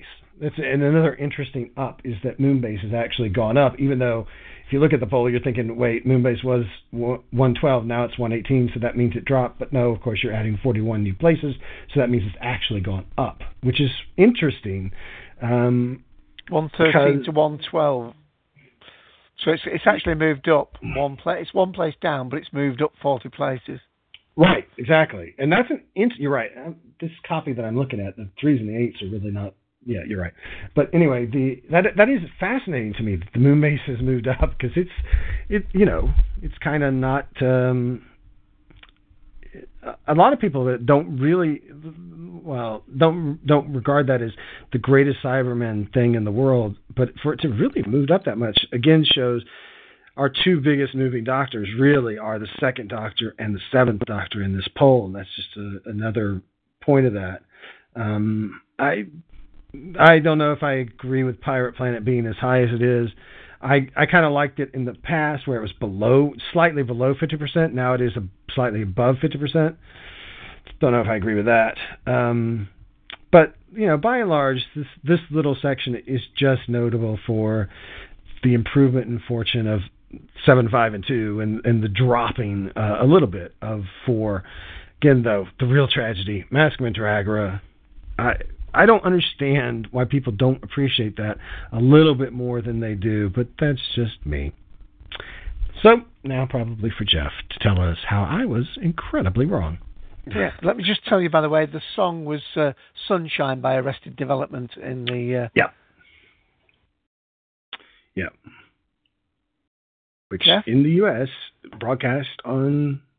premiered on the Sci-Fi Channel and not on the radio. Excellent. Jeff, did you want to drop back to 140 and cover the first 20 or not? I want to talk a little bit about what Darth just said. Okay, absolutely. He said that the Seventh Doctor and the Second Doctor have benefited from this new polling, and I wonder if there's another reason for that. When I think of the 11th Doctor, who we just had exit, of course, I think a lot of the Second Doctor and the Seventh Doctor. The 11th Doctor was very manipulative, so is the Seventh Doctor. I think the 11th Doctor has a lot of the mannerisms and appearance of the Second Doctor. So I just wonder if having the 11th Doctor has benefited those two Doctors. And Darth, I don't know if you want to respond to that or not. I think that's possible, and I think that's one of the reasons that 11 is not exactly my favorite iteration of the Doctor. Sir, I think it's absolutely clear that that Matt Smith's appreciation of Patrick Troughton has resonated with people who are younger and has made people go back. It certainly has helped things too that significant Second Doctor episodes have been recovered in this time period and are fresh in people's minds. That's true too. The Seventh Doctor thing, I can't personally explain it. I don't know that necessarily 11, having some flavor of the Seventh Doctor, which I agree he kind of does. I don't know if that really translates into it. I think it's more of a general regard for McCoy as a person because he's been so prominently at major Doctor Who things lately, and because of his, I guess the assumption that because he's in The Hobbit, he must be a good actor, which is a weird assumption, I think. But nevertheless, certainly The Hobbit has brought him some prominence that he didn't really have before, and his appearance in the Five-ish Doctors reboot and stuff has probably helped him a little bit too. But good Lord, I don't understand it. Can I agree with you on McCoy on something? Yeah. Ooh. Mental note, we're at 1 hour 36 minutes. Go on. The greatest show in the galaxy. It was one episode too long. That thing, it dragged. I don't really care for it. Oh yeah. For a Seventh Doctor story, I don't care for it. Yeah, and it's got probably the worst Sophie Aldred performance in it. Certainly the worst Sophie Aldred cliffhanger acting. The cliffhanger from 1 to 2. Oh my God, it is horrible. It is the definition of how not to do a cliffhanger. She is horrible. They come in for her close-up. She doesn't know what to do. She doesn't know how to react. Her face stays essentially the same. There's no sense of jeopardy, no sense of peril. And it literally is, oh my God, look, there's a circus tent. Wow, that's scary. It's really horrible. Probably the worst. Well, second worst cliffhanger in Doctor Who of all time. If there was one McCoy story I'd skip, it would be that one. Yeah. I think that should be a lot lower. The best thing that McCoy did in that is walking away from an explosion without flinching. Yeah. The explosion was bigger than it was supposed to be.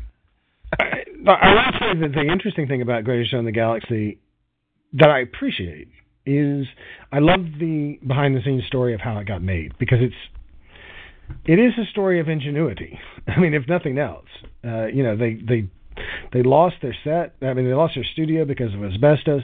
They only had a certain window of time in which to make it, and so it does show one of the strengths of John Nathan Turner, even late in his career, of being able to figure out a way to get something done when it doesn't look like there's an ability to get it done. And decamping to a parking lot and putting up tents, that's pretty creative, kind of, and to do it on the fly like that, that's also creative. I mean, no, to make sure that you get something on the air, at the end of the day, that is the job of a producer. And, even though there are a lot of things I don't agree with in the JNT era, his one strength always was get the thing done and get it done more or less on budget. He was always really good at that. And Greatest Show in the Galaxy makes for an interesting behind-the-scenes tale, even though the actual tale itself, wow, it's pretty out there. Now, the thing I'm going to disagree with you on about McCoy is the first season that he was in. They didn't know who the Doctor was going to be, and they were starting to write these stories. So they wrote a generic Doctor, and he had to kind of fill in the blanks, and he did the best he could with it. But if you look at his last two seasons, much, much stronger. Well, I mean, who couldn't be much stronger after such a poor start? I don't know. See, the reason I disagree with that is because I don't think there's anything really better about the scripts in the Peter Davison era, and yet there is never a time where you look at least for me, when you look at Peter Davison and you think, this guy just simply doesn't know what he's doing. Whereas absolutely, Time in the Ronnie, you look at McCoy, even Paradise Towers, even actually most of that first season, and you think there are times where he really doesn't know what he's doing. He doesn't know how to convey the emotion that is in the script, even if the script is terrible. Whereas, you look at Time Flight, which you gotta say is one of the worst episodes ever made, and especially, episode 1 of Time Flight is pretty dire. Episode 4 is even worse. But at no point do you think Peter Davison doesn't believe he is in the scene. He is always in the moment. He's always doing something that's interesting with the script, even if the script isn't interesting. Darth, whose fault is that? Not the actors, the directors. No, but I'm saying as a comparison between the acting skill of Davison and the acting skill of McCoy. When McCoy is presented with a script that is bad, which is to say, Time in the Ronnie, he doesn't know what to do with it. Whereas when Davison is presented with a script that is equally bad, which is Time Flight, it still comes across as, this is the Doctor, I completely believe he's the Doctor, I completely believe what he's saying, even though I know what he's saying is complete crap.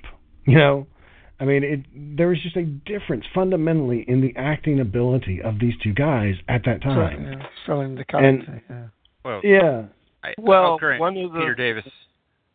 I grant you, Peter Davison is a much better actor than Sylvester McCoy.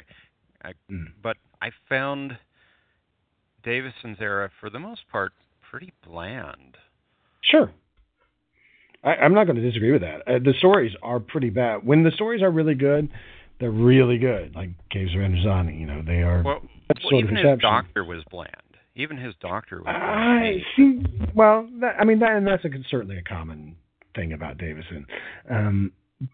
Some people do view that Doctor as being very bland. I see it as being a very subtle performance that is in direct and appropriate contrast to Tom Baker. So therefore, if you're looking at the Doctor as a whole character, and the story of the Doctor is an evolving one, then, you see this nice sort of transition between 1 and 2. 2 is obviously the fun side of 1, evolved different, whatever. And then 2 into 3. 3 is, again, more serious, a nice contrast. Then 3 into 4, you get, sort of crazy as compared to controlled. And then, 4 and 5 is again a nice contrast. Whereas, I don't know. I mean, it might be the fault of the intervening Doctor between 5 and 7. But what is 7 trying to do? I mean, it doesn't make any real. It just doesn't make any sense. Well, I'll tell you. I think McCoy didn't have very much control of what he could do with the character, at least in that first season as much.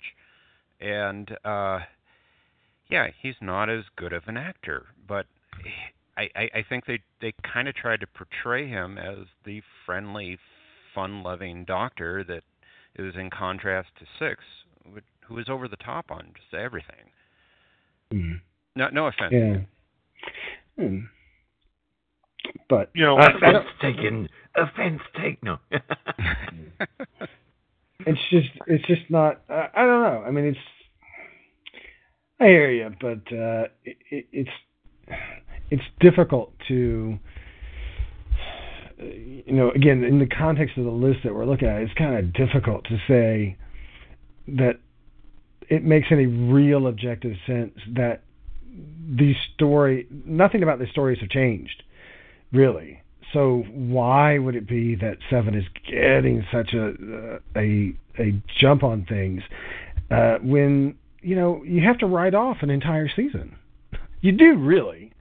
And then you're saying here that even you don't like Greatest Show in the Galaxy. Well, that's the next season, right? Yep. So you're talking 12 episodes. So you've got rid of 4. Now you're getting rid of 5. Oh, I wouldn't get rid of season 24. Well, I thought it was nicely bookend. I'm one of the ones that like Time in the Ronnie. I'll admit it. It's not in the top 100 or anything, but I do like it. I like Dragonfire. And the other two have some good qualities about it, too. Yeah. Yeah, I don't know. But what did you think about other things that are on the list in this particular section? He wants to get off McCoy now. Well, I mean, I don't think that's... I think it's interesting to talk about McCoy in the context of the list within this particular thing. But, I mean, it's not... I don't think that the point of this exercise is for either of us to really convince the other, because I think you're always going to give McCoy slack that I just blatantly don't. I mean, I think, Obviously. I mean, it doesn't matter what you're given as a script. You can either sell it or you can't sell it. And I just think if you didn't have the example of Davison struggling against stories that are really bad, that even he knows are really bad, and you see him, and it doesn't look like a struggle. It looks like he believes what's going on. He goes in the TARDIS, he presses some buttons, he spouts some gobbledygook, you believe that he knows what he's talking about, you go on with your life, and you look at him and you like, whatever you think of the story, you still believe he's the Doctor. You still believe that is a character that is within that world and isn't apart from it. Whereas you look at McCoy, I don't believe half the time that he feels like he's a part of the episodes that he's in. I look at him and I think, this is a guy who is acting. Whereas I look at Davison and think, this is a guy who exists. And that's a major difference, it seems to me. And I don't really understand, with that in mind and with the generally poor performance of Seventh Doctor episodes last time, there is no natural explanation for why things should be elevated. So why Greatest Show in the Galaxy should be here sitting at, 108, and therefore above the 50%. Fewer people hate it than like it, which that doesn't make any sense to me. So I don't know. I don't know how. It's just a totally different way of producing Doctor, a totally different way of acting it. It doesn't even seem like it's the same series in most of those things. So, in fact, I'm going to say, in all of Sylvester McCoy, it doesn't feel like Doctor Who at all. I mean, not a single iota. It just feels like it's this pantomime version. Pantomime is probably not the right word, but it seems like a caricature of what Doctor Who was before. And so you see this guy, and Verity Lambert said this at one time when asked to comment about later Doctors. She said, they don't really seem like they are fully believing the universe in which they exist. And that's really true. I mean, he doesn't seem to believe that he is the Doctor at all. He believes that he's a guy playing the Doctor. Okay. Well, go ahead, Dave.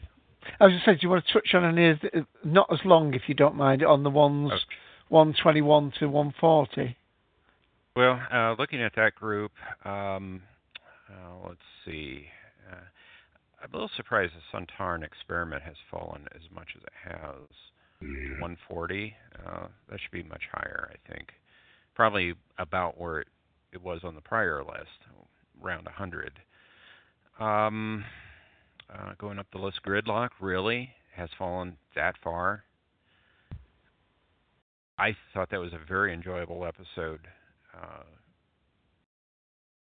And I know you did too, Dave.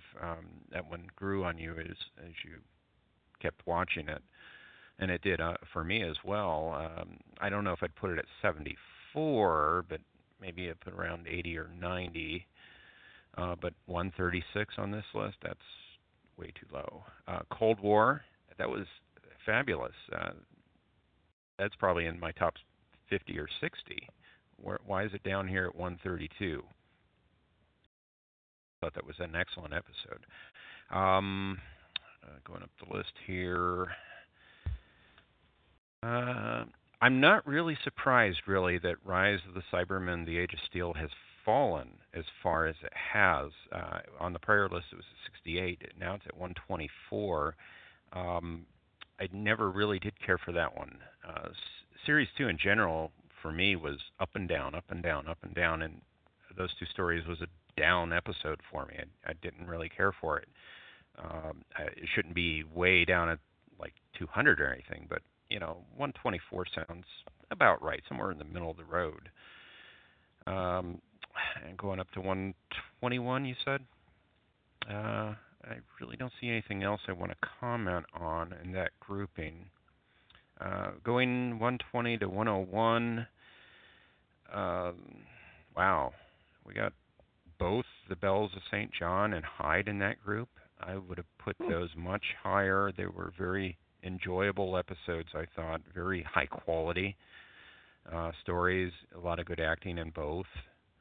I don't know why they're that low. Hyde should be way higher than 119, probably up again in. That's the one I picked out of those three, yeah. 50 or 60 in my estimation. Really, Modern Undead, wow. I adore that story for the Brigadier. I know he wasn't supposed to be the original character there, but I love that they brought him back, and I thought he did a great job for that story. And I just love the paradox that's involved in that story. It was just, I thought, really well done. Smith and Jones, as mentioned earlier, I don't know why it's that low. I thought it was really, really good. And until the 11th Hour came along, I thought that was the best story for the first episode from each series after the revival. So I don't know why it's fallen that far. Excellent story. Going up the list further here. Yeah, why it's lower than Partners in Crime, I don't know. I did like Partners in Crime, but it should be way higher than that story. Amy's Choice, I thought, was actually the best story from Series 5, other than the 11th Hour. Why it's that low, I don't know. I'd probably put that one about 70, I would think. Hand of Fear, really? 101? It's got to be in the top 40, I would say. Other than that, I don't think I have anything else to really comment on. They all look about right to me. Okay, well, I think we need to move up the list. And just to say that Tattered Flag, who's joined us, has put in text a little bit of a story about Sylvester McCoy. I don't know whether I need to read that out on audio, but had some connection with an area where he lived in London before. Thank you for that little story. We mostly read that. And he's an absolute fan of the Third Doctor, which in the two sections we've done on this Doctor Who magazine list, the Third Doctor hasn't really featured. But as I said to him in text, you'll have to wait until next week when we have Inferno at 18, Spearford from Space at 28, Green Death at 30. So a lot to look forward to. Tattered Flag if you join us next week. Ian, are you thereabouts to move us on the next 20 up? It's your job. I don't know. No. Didn't I? No, you did the first group. You did the second group. I swore I did. I'll do it. My memory is Yes, going. I'll do it. Well done, Garth, to it. Brilliant. Excellent. Nice. Awesome. We'll have another volunteer later, won't we, Jeff, as well? Yeah. Yeah, Rick will do it. No, I'd be glad to do it. Thanks. Well, this time around, of course, at 100 on the new list, 86 on the original list is The Massacre of St. Bartholomew's Eve, followed by Resurrection of the Daleks, which was 93, is now 99. Then The Androids of Tara, which was 98, which was 95 and is now 98. Then A Christmas Carol, which is, of course, new to the poll and has ended up at 97. Then The Ambassadors of Death. Wow, that was at 90, now is at 96. Then Time of the Doctor, of course, the newest episode that has started on this poll at 95. Then Keeper of Traken, which was 70, is now 94. Then Curse of Peladon, higher, I guess, than its sequel, at 82 on the old poll, 93 now. Then Planet of Evil, which was 84, now 92. Then The Girl Who Waited and The Lodger, coming in at 91 and 90, respectively. Then Tooth and Claw, which was 52, now is 89. Followed by the new entry, A Good Man Goes to War, at 88. At 87 comes The Abominable Snowmen, which was 59, now is 87. Then The Unquiet Dead, which was at 54, now at 86. Followed by The 10th Planet at 55 on the old poll, 85 on the new one. Then Marco Polo, which used to be 65, now is 84. Then two new entries, The Crimson Horror and The End of Time. Remembering, of course, the new entries include the last little bit of the Tennant era. And then followed by Planet of the Spiders, which is fascinating to me that Planet of the Spiders and End of Time have ended up next to each other, since they kind of have the same regeneration reason. And then that's where we stop, I suppose, at 81. Excellent. That'll please Tattered Flag that Planet of the Spiders is there. Rick Wall, we haven't heard from you for some time. Do you want to go first on this section?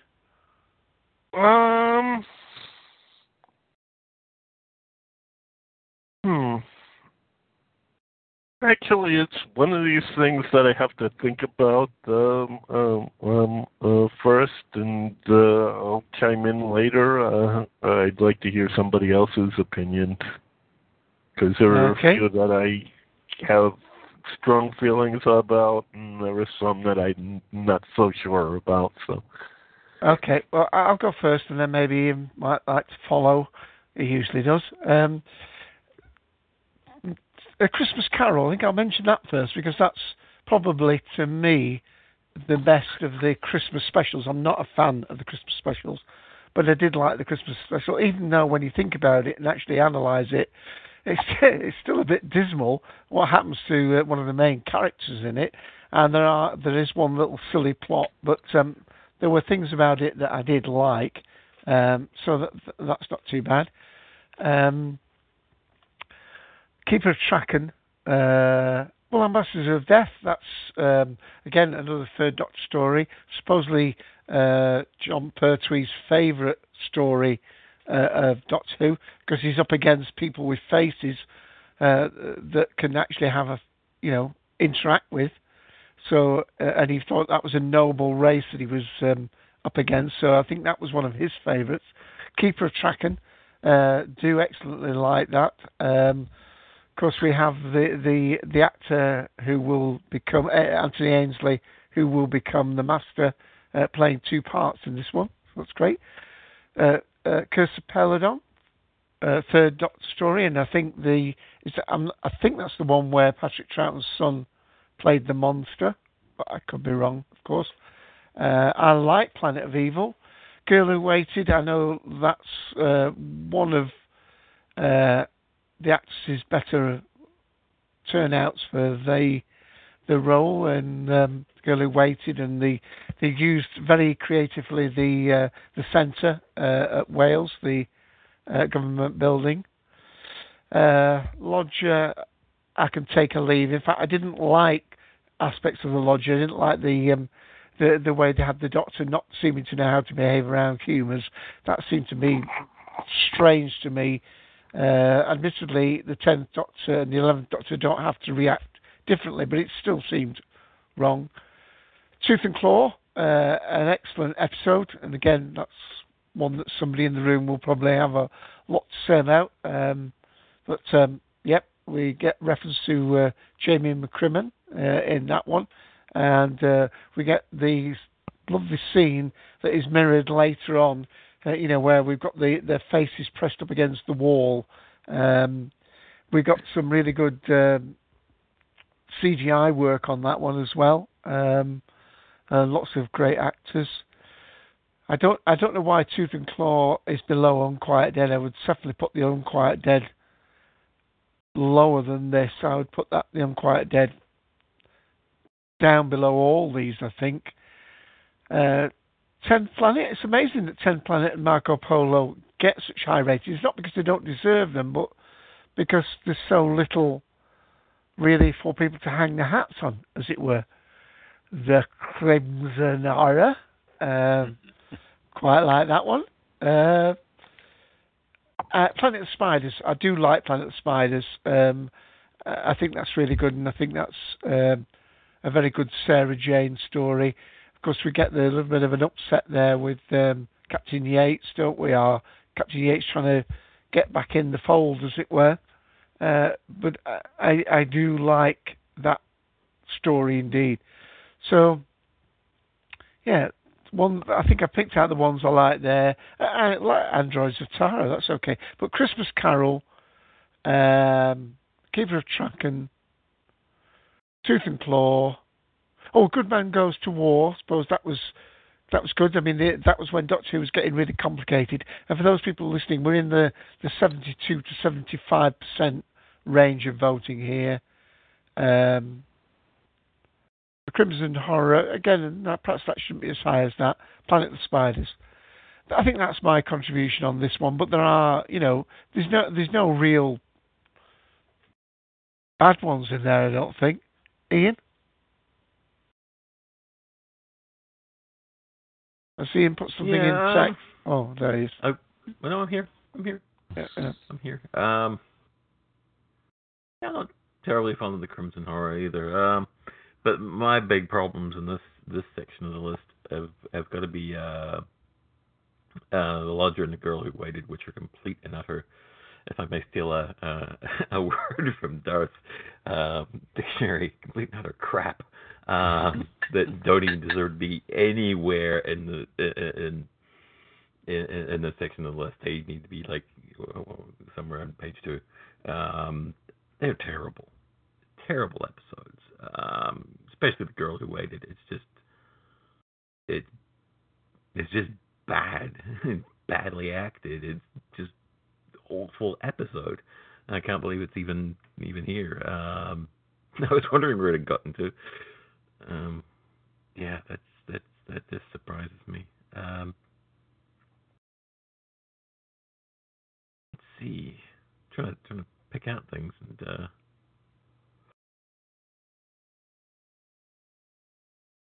Survival and Ghostlight. I'd probably have put them further down the list, but I personally like them. I like Ghostlight because it was... Hello? Hello? Hello? Where are those from? Hello? Where are those from? Oh, I've gone too high. Sorry, never mind. We're up to 81, 100 to 81. Yeah, I went the next two. It was where my mouse was sitting. I was like, oh, yeah... Never mind. Planet of Spiders on down. Yeah, Planet of Spiders. There we go. Well, there we go. That's one mistake. Normally Dave is supposed to be doing these, but hey, I'll take one for the team. Yeah, Unquiet Dead. I can't believe that's there too. Because I mean, at the time when it was on, I was like, oh, cool, yeah, Doctor Who's back and everything. But now I just don't see it as being that good of an episode. We have the Gwyneth connection there, don't we? Yeah, but that's not realized until later, and Good Man Goes to War, another awful episode. Tooth and Claw, I completely agree. That's one I'm fine with. That's good right there. But at the end of time, I'd put higher up the list, towards the top. That's probably it for now. If there's anything I kind of agree or disagree with, of course, Love Keeper of Traken. It's that whole block, But What about the Christmas one? Did you mention that? Oh, that's awful and all.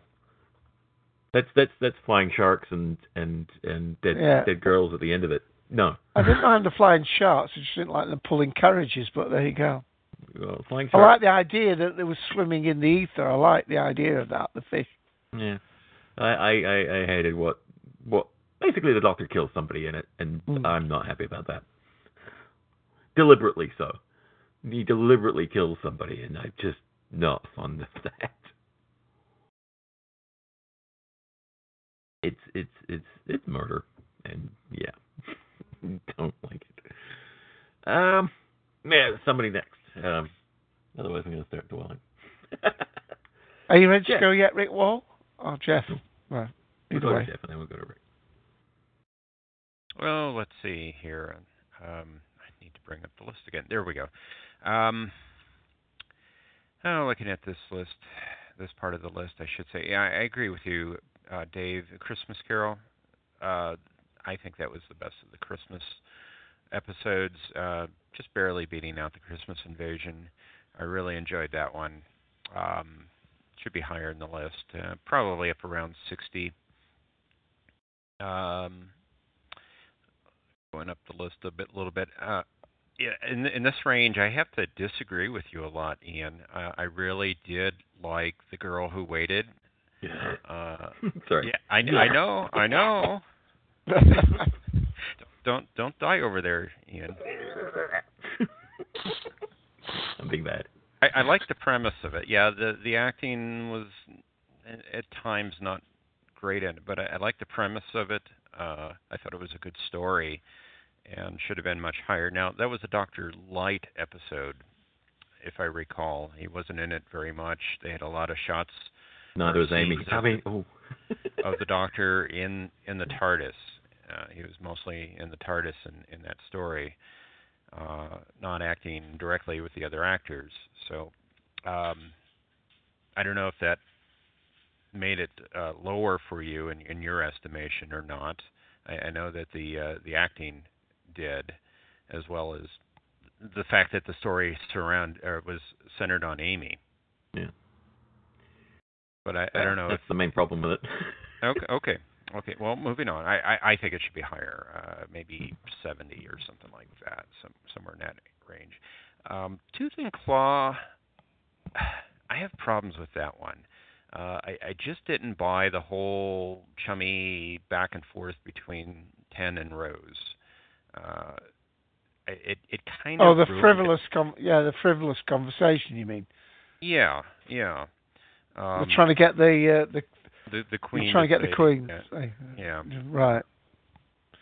I just didn't care for it. I didn't care for that. It kind of ruined it for me. I liked other aspects of the episode. But that just kind of did it in for me. It's probably where it should be. Before it was much higher in the prior list. Good Man Goes to War. I adore that story. I think that should be much higher than it is. Probably like 35 or something in that area. Really like it. I like how they bring all the characters in. They got this army, and they kind of defeat the whole army easily through trickery and deception. I just thought it was great. The Unquiet Dead, it deserved to come down. It should not have been up in the 50s prior. In fact, I might put it a little bit lower than that. It was an all right story, an average story. The series had just come back, 2005. It's one of the weaker Eccleston stories, I think. Let's see. The End of Time, that's kind of like my gridlock, Dave. The more I see it, the more I like it, and I think it should be much higher in the list. When I first saw it, I probably would have put it much lower than what it currently is at 82. Probably more like 122 or something like that. But every time I see it, the more I like it, and especially for the Wilf scenes. Wilf was terrific in this story with 10, and that was a great pairing. I thought a great doctor and companion pairing. I'd probably put that up like 50 or something in that area now. It is a good story. And, I think that's all I want to comment on in that group of 20. Okay. Rick Wall? All right. I'm going to disagree with the Christmas story. Like Ian, I agree with him about the doctor killing off a character. Really? And turning the character into a Scrooge-type character. Really? Would the doctor really do something like that? I was like, huh? Okay. This seems like really out of character to me. That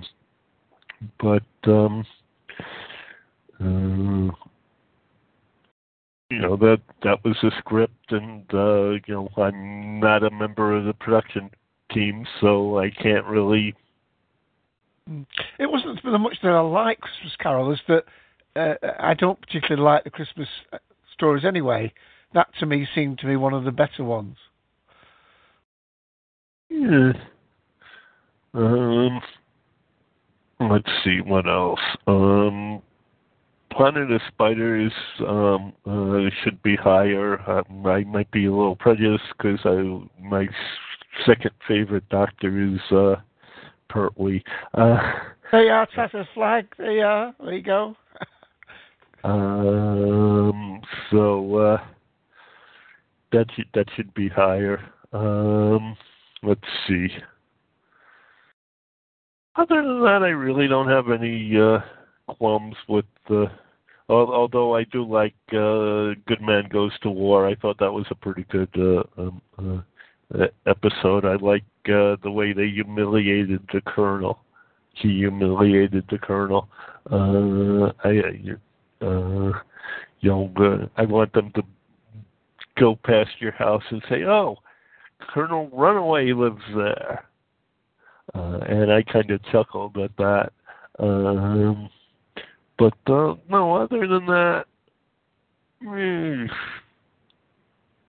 no major qualms other than what I've just mentioned. Okay, Darth? Well, the thing that this particular grouping makes me the happiest about is that it shows that podcasters, even the most well-publicized podcasters, have very little effect upon the opinions of the readers of Doctor Who magazine, because as we know, Radio Free Skaro has been on a, what would it be now, 5-year campaign to tell us all that End of Time is horrible, and what we find out is when it gets its first placement, it's actually kind of up there. I mean, I will take that placement as being great, actually. I love that. I love the fact also, again, and I mentioned this when I read it out, that it is with Planet of the Spiders, because I think that the two stories have a lot in common. Not just that the reason for regeneration is radiation poisoning, but of course, that there's this implied in Planet of the Spiders, but actually shown in End of Time, relatively long periods of time in which the Doctor can die, and that makes sense because he's basically got some form of cancer. Really, exposure to radiation has made his cells slowly start to die, and so he has to go on a long trip, just like Pertwee did. And there are other commonalities. There's the nature of it being sort of excessive. Both of them are sort of indulgences for their respective doctors. Both of them give their respective doctors a better platform on which to act. I mean, the script gives them some great moments of acting. So I think it's great that these are where they are. And of course, don't forget, Rick Ball, you might be disappointed in the placement of Planet of the Spiders and think that it should be higher, but it's jumped by 11%, which is pretty impressive. It is one of the faster movers on the poll. So true, I'll take that. But, like I said, I'm a fan of sure. Pertwee, so. Absolutely, and I can understand why you'd want to go higher. There's so many. Planet of the Spiders is one of those serials that is remembered quite rightly for indulging John Pertwee's love of vehicles, and so there are overindulgent chase scenes in it that are typical of his era. But the thing is, it is also got some great dialogue in it. I mean, really some snappy stuff. Also, a great message of being tolerant of people who have different mental abilities. So that, and it's got sort of a Buddhist thing going on in it a little bit. So you get this, Barry Letts on speed, really. Great stuff, really great stuff. But I'm I guess pleased that it has grown in appreciation, because I think for a long time fandom just sort of regarded it as being okay, rather than actually having a lot of sterling moments. And let's not forget, it's the culmination of the first story arc, the first real big story arc in Doctor Who. The whole, let's get to Metebolus or Metebolus, however you want to say it, 3. And that actually turns out to be a satisfying payoff. The whole thing with this blue crystal is actually really satisfying. That it becomes the thing ultimately, that passes through the hands of Joe Grant, that the Doctor has been, trying to take her, and then Sarah Jane ultimately to Metebolus 3, and that ultimately that's where he meets his doom. So you get this nicely layered thing. What the hell is Metebolus 3? What is it? Why is the Doctor trying to get there? And then it is the place where he dies. I just think, or whatever, gets fatally wounded. I just think it's great. A really nice bit of plotting that went on there. But anyway, other things that are cool about this list of 20 is that most of the things in here that aren't new, of course, have increased in popularity. And one of the more impressive things here is the Massacre. Massacre has got nothing. It doesn't even have telesnaps. It doesn't have a single scene. It doesn't have even censor clips that they found in Australia. It's got nothing. And yet, I suppose there's one promotional picture from it. The one with the song? No, there's nothing except for the actual dialogue track that you can find and buy. And I am heartened to see that it has increased by the amount that it has. It is a fantastic story. It's great that it is seen as sort of in the same basic area as Marco Polo, which is really quite the classic. So I'm glad that it is where it is, that it has increased as much as it has. I think that's great for people who appreciate what Stephen was trying to do, because it's obviously really heavy Stephen episode, and also great for people who can appreciate William Hartnell as a broader actor than just the Doctor, because of course he gets to do a double act in here. So really good there. I think. You see Kiefer Traken basically holding ground or maybe slightly increasing a little bit. That's really cool. The Ambassadors of Death is fascinating to me, and there I think we might be talking about an increase, because that is a pretty dramatic rise. I think we may be talking about the influence of the recently released DVD, and especially all the work that went into the color restoration and everything. That's impressive to me. It's one of my favorite Pertwees. In fact, it probably is my favorite Pertwee. Well, that or Mind of Evil, one of those two. So I would kind of maybe think a little bit higher, but for it to have increased as much as it has, that's just really awfully impressive. So that's good. The weird thing here is the Resurrection of the Daleks. That has actually increased in popularity, which I don't understand. I mean, I love Peter Davison, but good Lord, what a mess this particular story is. I still don't really understand most of it. It is just like, it's like every one of those 80s Dalek story. I think they should be lumped together, resurrection, revelation, remembrance, throw them at the bottom of the pile because they don't make any sense, any of them. So this is not just an anti-Seven rant. This is the entirety of what happened to Davros after Destiny. I don't get. I mean, I really don't. And I don't understand how that has actually increased in popularity. Because certainly there's no DVD effect there. The DVD's been out for a little bit of time. I don't know. No. The special edition came out. That's what happened. The Revisited came out. And there's a David Tennant documentary on that. So it's possible that people who were fans of David Tennant gravitated towards that particular story so that they could see the David Tennant documentary. They saw Resurrection again, and they might have, I don't know, improved their rating of that. Hard to tell.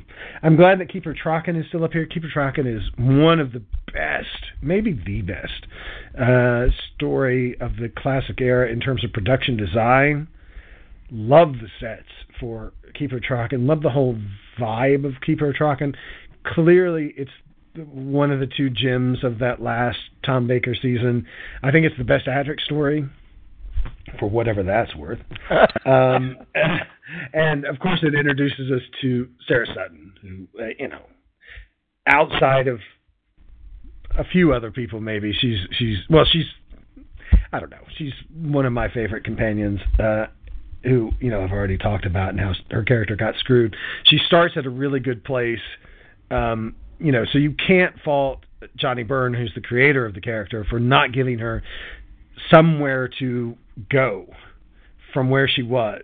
It's the fault of other writers, mainly Bidmead, for ensuring that her character does not go where she should have gone from the sort of high place that Johnny Byrne put her at. Tooth and Claw, that has dropped a little bit, not as much as it at first seems here. I don't really understand why. To me, Tooth and Claw should be. It is one of those things like Smith and Jones that if you put it in front of people and they don't like it, they are not going to like Doctor Who. I think it is definitional Doctor Who, and I think the only reason it may fall here is because some people really don't like the chumminess of. And the arrogance, I guess, is what people tend to find of the 10th Doctor and Rose. I think it's fantastic. And I think it sets up a nice character arc that is not remarked upon enough about Series 2. This notion that the 10th Doctor and Rose are too, above it all. They are adventurers who are not actually a part of wherever they happen to land, and so therefore they are, kind of smug about the way they interact with the different people that they find. I think that's great. I think that gives another element to the Doctor, especially to David Tennant's Doctor, that ultimately, as we see, is why he dies. I mean, goes all the way through to the end of time. This is kind of where it starts. I like it. I like the explanation of this is why Torchwood starts. I think this is such an important episode in terms of the Doctor Who universe and the ramifications that flow from Tooth and Claw. And the behind-the-scenes story on this thing is amazing. The fact that he was, Stephen Fry pulled out of writing the episode that he was going to write, and so therefore, all of a sudden, Russell T Davies, over like 3 days, has to bang something out. This is what he comes up with. It's a little gem. It shouldn't be as low as this, but whatever.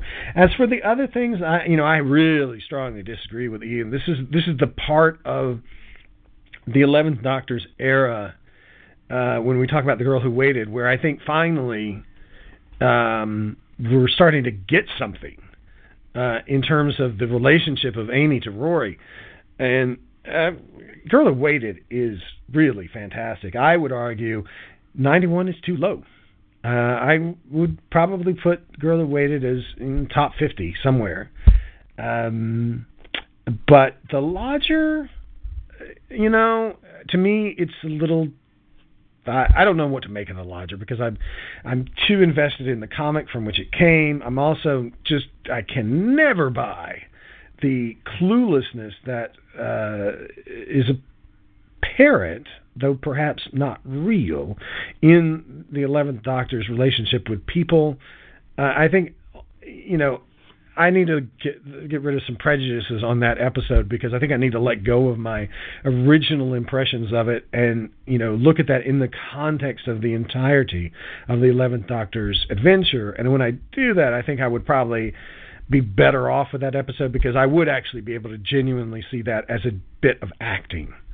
That the 11th Doctor obviously knows what soccer is, obviously knows, how to deal with people, is clearly attuned to how people fall in love, and therefore knows a great deal about human nature. It's just that he is acting so as to appear to be a neutral sounding board, really, to allow for that relationship to flutter. The problem with the Lodger, of course, though, that you can't get rid of, even if you make for those allowances, is the ending, which is never adequately explained within the 11th Doctor's story.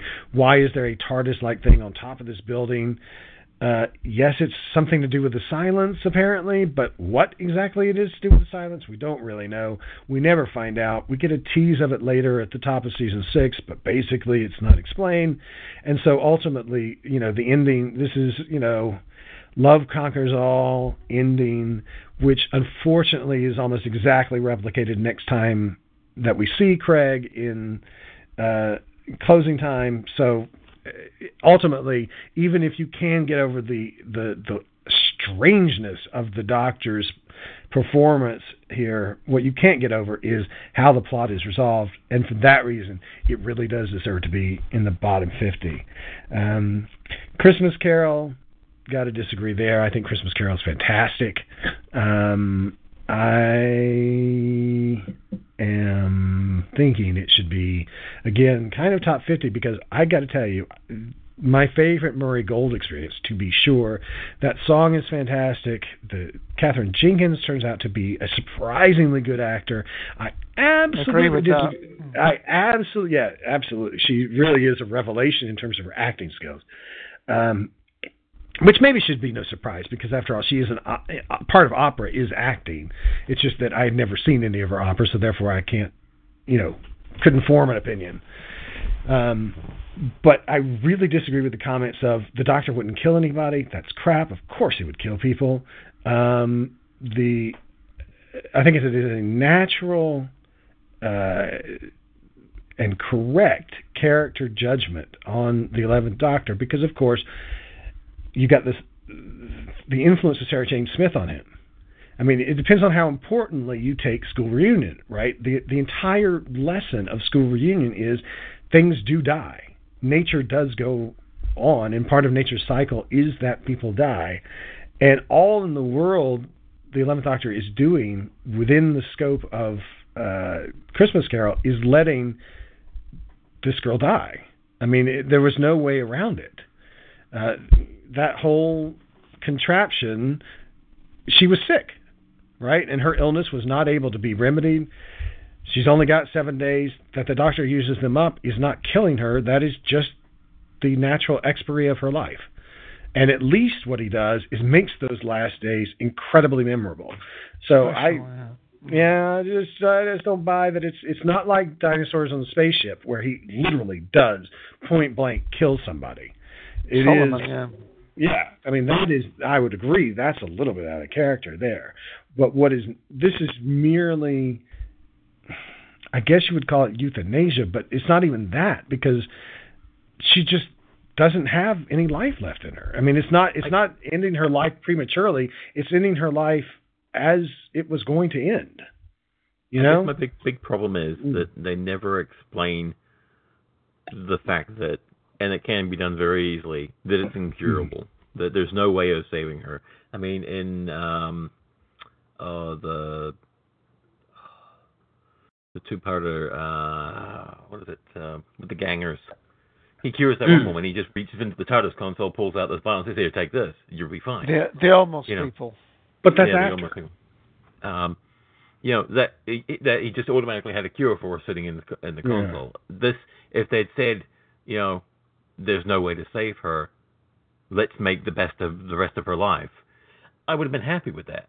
But it just seems kind of like it doesn't get the doctor never explains that there's no cure or anything, and it's obvious by the way he acts that he knows what he's doing the whole time, and so I'm just mad that there's never an explanation that the reason why he's doing this is because there's no cure. Interesting. I guess I never, when I watched it, thought it was anything other than incurable. Mainly because I guess I associate cryogenics with people trying to freeze themselves until there's a point at which the cure could happen. And I guess you could say, if you got a time machine, maybe he's able to go ahead in time to the point where the cure exists and therefore bring it back, I suppose. But I don't know. It just never occurred to me that he was doing anything other than letting her die in the number of days that she naturally had anyway, but helping her to have a really great end of life experience, really. I guess I can see that though, because this is one of the problems when you have a time travel based show, is that almost any problem, if you think about it, could probably be solved by going forward in time, figuring out what the answer to the problem is, and then coming back and solving it, sort of. But the thing about the almost people, that never occurred to me, because I think of it in, if you're watching it in order, which I would have with this one, almost people is in the future, so therefore that hadn't infected, as it were, my viewing of it. But I guess if you look back on it after that, it's a little bit weird. Yeah. But good stuff here. The only thing that I really am not digging at all is the 10th planet. I think that should be much lower. I think we're only getting, high placement. It really hasn't fallen that much, to go from 55 to 85. It's only dropped 30 places. You've added 41. It's not actually gone down. So I don't understand that. 10th Planet is really not that good. And it's whatever. That is hard for me to understand, especially in light of the fact, the weird thing here is while you've got Massacre making some great inroads, the Abominable Snowman actually comes down a little bit, and I don't get that.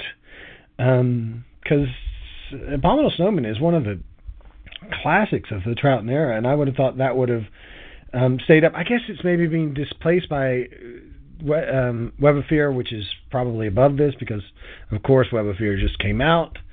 But really, Abominable Snowman, of the two great intelligence things, Abominable Snowman is way better than Web of Fear, in my mind, at least in terms of the story.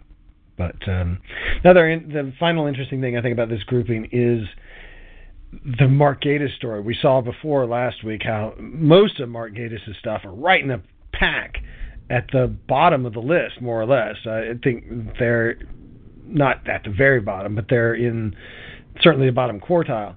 And then you've got this little grouping too, which means that the highest rated Mark Gatiss thing is Crimson Horror, which to me is about right, because I think of all of the Mark Gatiss stuff, that's probably the one that entertains me the most. Though I guess Unquiet Dead, it's nice that they're kind of together, because that's a hard call, really. Which one of those two is better? Unquiet Dead is probably a better story throughout and probably makes more sense. But I think, for me, Crimson Horror is just that little bit more entertaining because of the unusual story structure, because the Doctor shows up so late in it, because there's that great little vignette part of it where you do a flashback in a really interesting way, and because, of course, you got Diana Rigg in it, who's just awesome throughout. So I have no problem with that being where it is. It's just interesting that you've got fandom apparently dividing Gatiss' work into two different distinct clumps, with these two being the obvious top ones, and then most of his output being regarded as well below par, if par is 50%. So that's the fascinating kind of thing to see that happening. But again, big story. End of Time actually turns out to be a good episode. Okay. I'm not sure whether Jeff can talk at the moment because Jeff was going to go and move us on to the next section. So perhaps I should take it. We're hoping to, excuse me, stop at the next one, aren't we? So we've just got one lot of 20. You okay for time, Ian? I know with it's Father's Day, which we forgot to mention at the beginning. Yeah, I realise that. Thank you, Jeff. Thanks for confirming it in text. So let me read the next grouping, shall I? At 81, up from 76, we've got, was 76 to say, may not be up because of the numbers, Ghostlight. 79 was 80, is Survival. 78 was 61, 100,000 years BC, Akka, an Unearthly Child. 77 was 75, The Time Meddler. 76, The Mind of Evil, from 92. 75, Enlightenment, that was 72. 74, Stones of Blood, was 67. 73, The Mind Robber, was 60. 72, Rose, was 63. These are all above 75%, by the way. 71, Fires of Pompeii, was 56. At 70, Revelation of the Daleks, was 46. 67, Fury from the Deep, was 41. 68, new, of course, The Snowman, one of the other Christmas specials. 67, new, Angels Take Manhattan. 66, Father's Day. Yes, I just mentioned that. Father's Day up from 49. 65, Day of the Daleks, was 71. 64, Carnival of Monsters. There's a third Doctor Story for Tattered Flag. Was 62. 63, Kinder, was 69. 62 was 53, Logopolis. Let me just go back to the bottom of the next bit. 61, The Aztecs, was 57, and that's the last one of those. So there's the next group of 20. So I know Ian's... Jeff...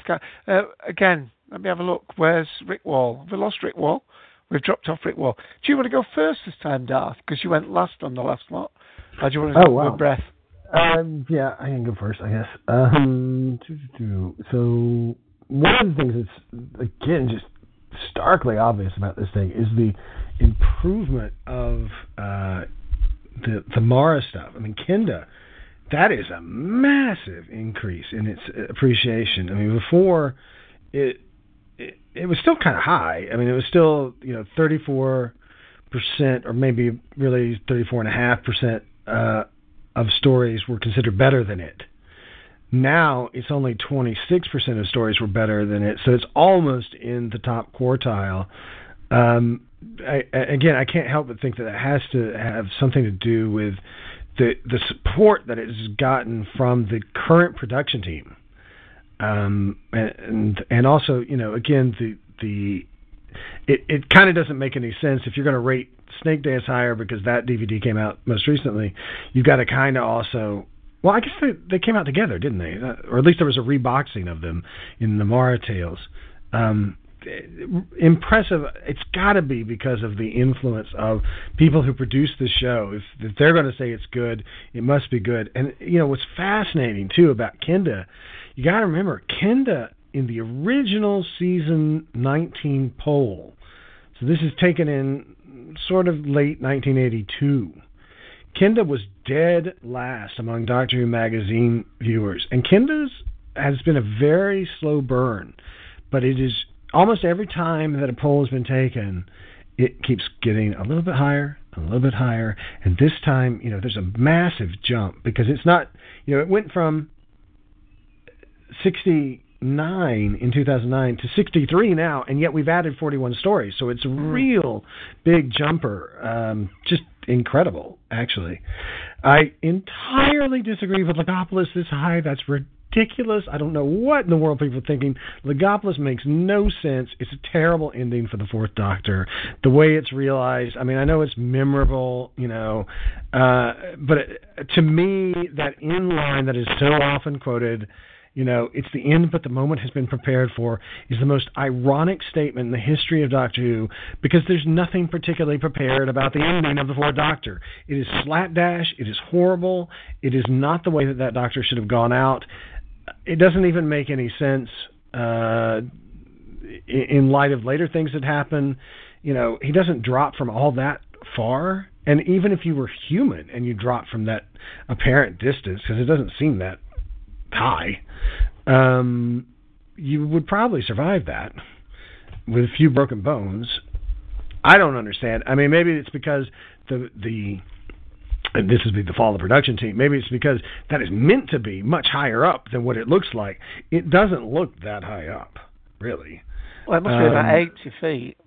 I mean, the dish is 150 feet high, and it's at the halfway point. I see that scale is not adequately conveyed to me. Every time I see that scene, I think, really? What the hell's going on? It's the biggest radio telescope in the world at the time, apart from the one in the southern hemisphere. Well, again, I think you're applying sort of real-world knowledge to that, because it's not actually meant to be what it is in real life. It is the Pharos Project, which doesn't exist in real life. Right. So who knows what you can only go off the visual information you have on the screen, and it's not adequately conveyed. Plus, that is the closest that has ever come to a Doctor tripping on a brick and falling. Well, okay, no, I guess the Sixth Doctor is the closest to tripping and falling and then regenerating. But it still is, when you compare it to the way the Third Doctor goes out, or even the way the Second Doctor goes out, or even the way the First Doctor goes out, there's just no interesting thing about it. It's not even like if it were directly that the Master killed the Doctor. That would be awesome, but it's not very direct. The Master pushes a button, the thing turns on its axis, and there he jumps off. And then, beyond that, beyond the way that he regenerates, it's the question of what is this plan that the Master has? How does he think that he is talking to the entire universe from, somewhere in London? It's ridiculous. And again, I think that it's the bid-mediism of trying to put the science of it first and not worrying about the drama of it, because again, you get a little bit from Nyssa in here that she knows that he has killed her father, but it ridiculously, instead of it being Nyssa with the Fourth Doctor in the Pharos Project, it's Tegan, who has no particular gripe with the Master. I mean, sort of, okay, she killed Auntie Vanessa and that sort of thing, whatever. There's a little bit there. But to assume the form of your father and to not have Nyssa in there fighting him, honestly, it should have been written so that both of the two female companions are in there just trying to claw this guy's eyes out, really. And it really frustrates me that Logopolis is this high, because it misses so much. It really does. But I think one of the things that's very interesting about this grouping is, and this will make Tattered Flag happy, because he mentioned, he likes Pertwee and stuff. What's great is this is, a lot of Pertwee is in this grouping right here. And I think that's what we'll find in the poll, is that although Pertwee is not in the top 10, he is really, most of his stories are from this point onward, right? They're from about, the 80 mark forward. And that's really interesting to me, that he is from about 80 to about, I think the highest one is Inferno, and that's like at 18 or whatever. You'll find a lot of the Pertwee area in there, which means that next to the Ninth Doctor, which is a very short era, the poll reveals that the Third Doctor has the most consistently highly rated stories, right? There aren't a whole lot of really bad Pertwee stories. They're mostly, here in the top of the second quartile to the bottom of the first quartile. So, somewhere from about 17% to about, 30% or somewhere in there is where you find most of the Pertwee. And that's really interesting that it's so consistently regarded. The things that are kind of interesting here, I think that we're progressing, except for that, you look at the Key to Time season, and you think about how each one of those stories shakes out. I think we're kind of, except for the bauble, I think, of Armageddon Factor somehow being higher than Power of Kroll, basically we've been quietly counting down to what I think is the right order for the Key to Time series. And we have the Stones of Blood at this particular level here. That makes sense to me. I think Stones of Blood is I think we still got one left. I think Reverse Operation might be higher. I'm not entirely sure. But it certainly makes sense to me that Stones of Blood is up here. I really like that, and it has moderately increased as well from last time. Enlightenment, I've never understood. I don't get why people like it. Peter Davison never looked better than in Enlightenment. His hair length is just the right length, and I think that actually, for once, Tegan looks, feminine or whatever. That's not the right word, but she is allowed to have an actual costume, I guess is what I'm saying, an actual change of wardrobe, so that she doesn't look like she's the air hostess. And she doesn't look like whatever the hell she looked like after Nyssa left. I don't know what that 80s color print with the tight skirt thing was. I don't understand what that design was about. But here, she's given sort of period clothes, and she, looks like a human being. She looks like somebody that you're like, oh, well, that makes sense. That is an actual piece of clothing that, given what the circumstances of the story are, makes sense. And I don't think she has another time like that except maybe in The Awakening, where she's dressed up, in retro clothes. So it's interesting, and of course, this is a big story for Mark Strickson, and he's okay in it, and I kind of get that, but the Enlightenment as a storyline, whatever. I know people like it. I don't particularly understand why, but there we are. Mind of Evil, personally, I would put it a little bit higher. I can appreciate why Carnival of Monsters is higher than it. I don't particularly agree with that assessment, but Carnival of Monsters is a hard story not to like, because there are a lot of good, interesting, moving parts within it.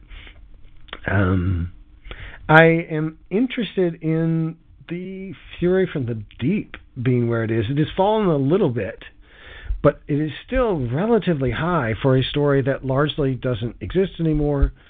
And I think that's cool, because there are a lot of good things that are in Fury from the Deep. Obviously, the first appearance of the Sonic Screwdriver, the really good and largely underrated ending of the Victoria character that actually makes her screaming and her basic immaturity make a lot more sense. I guess I lied before when I said that the first story arc was the Metebelis 3 thing. The first story arc really is Victoria. What happens to Victoria? Because you get an entire progression of her character from being orphaned to finding a new family again. This is where she finds a new family. It kind of makes sense. It's well realized. There's some scary visuals, I suppose, that remain of a couple of the characters in episode 1 or 2.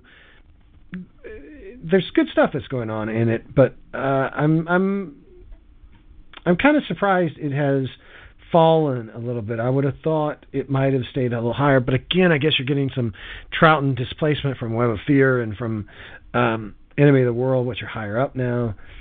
And I guess, the rest of it kind of makes some sense. Angels Take Manhattan.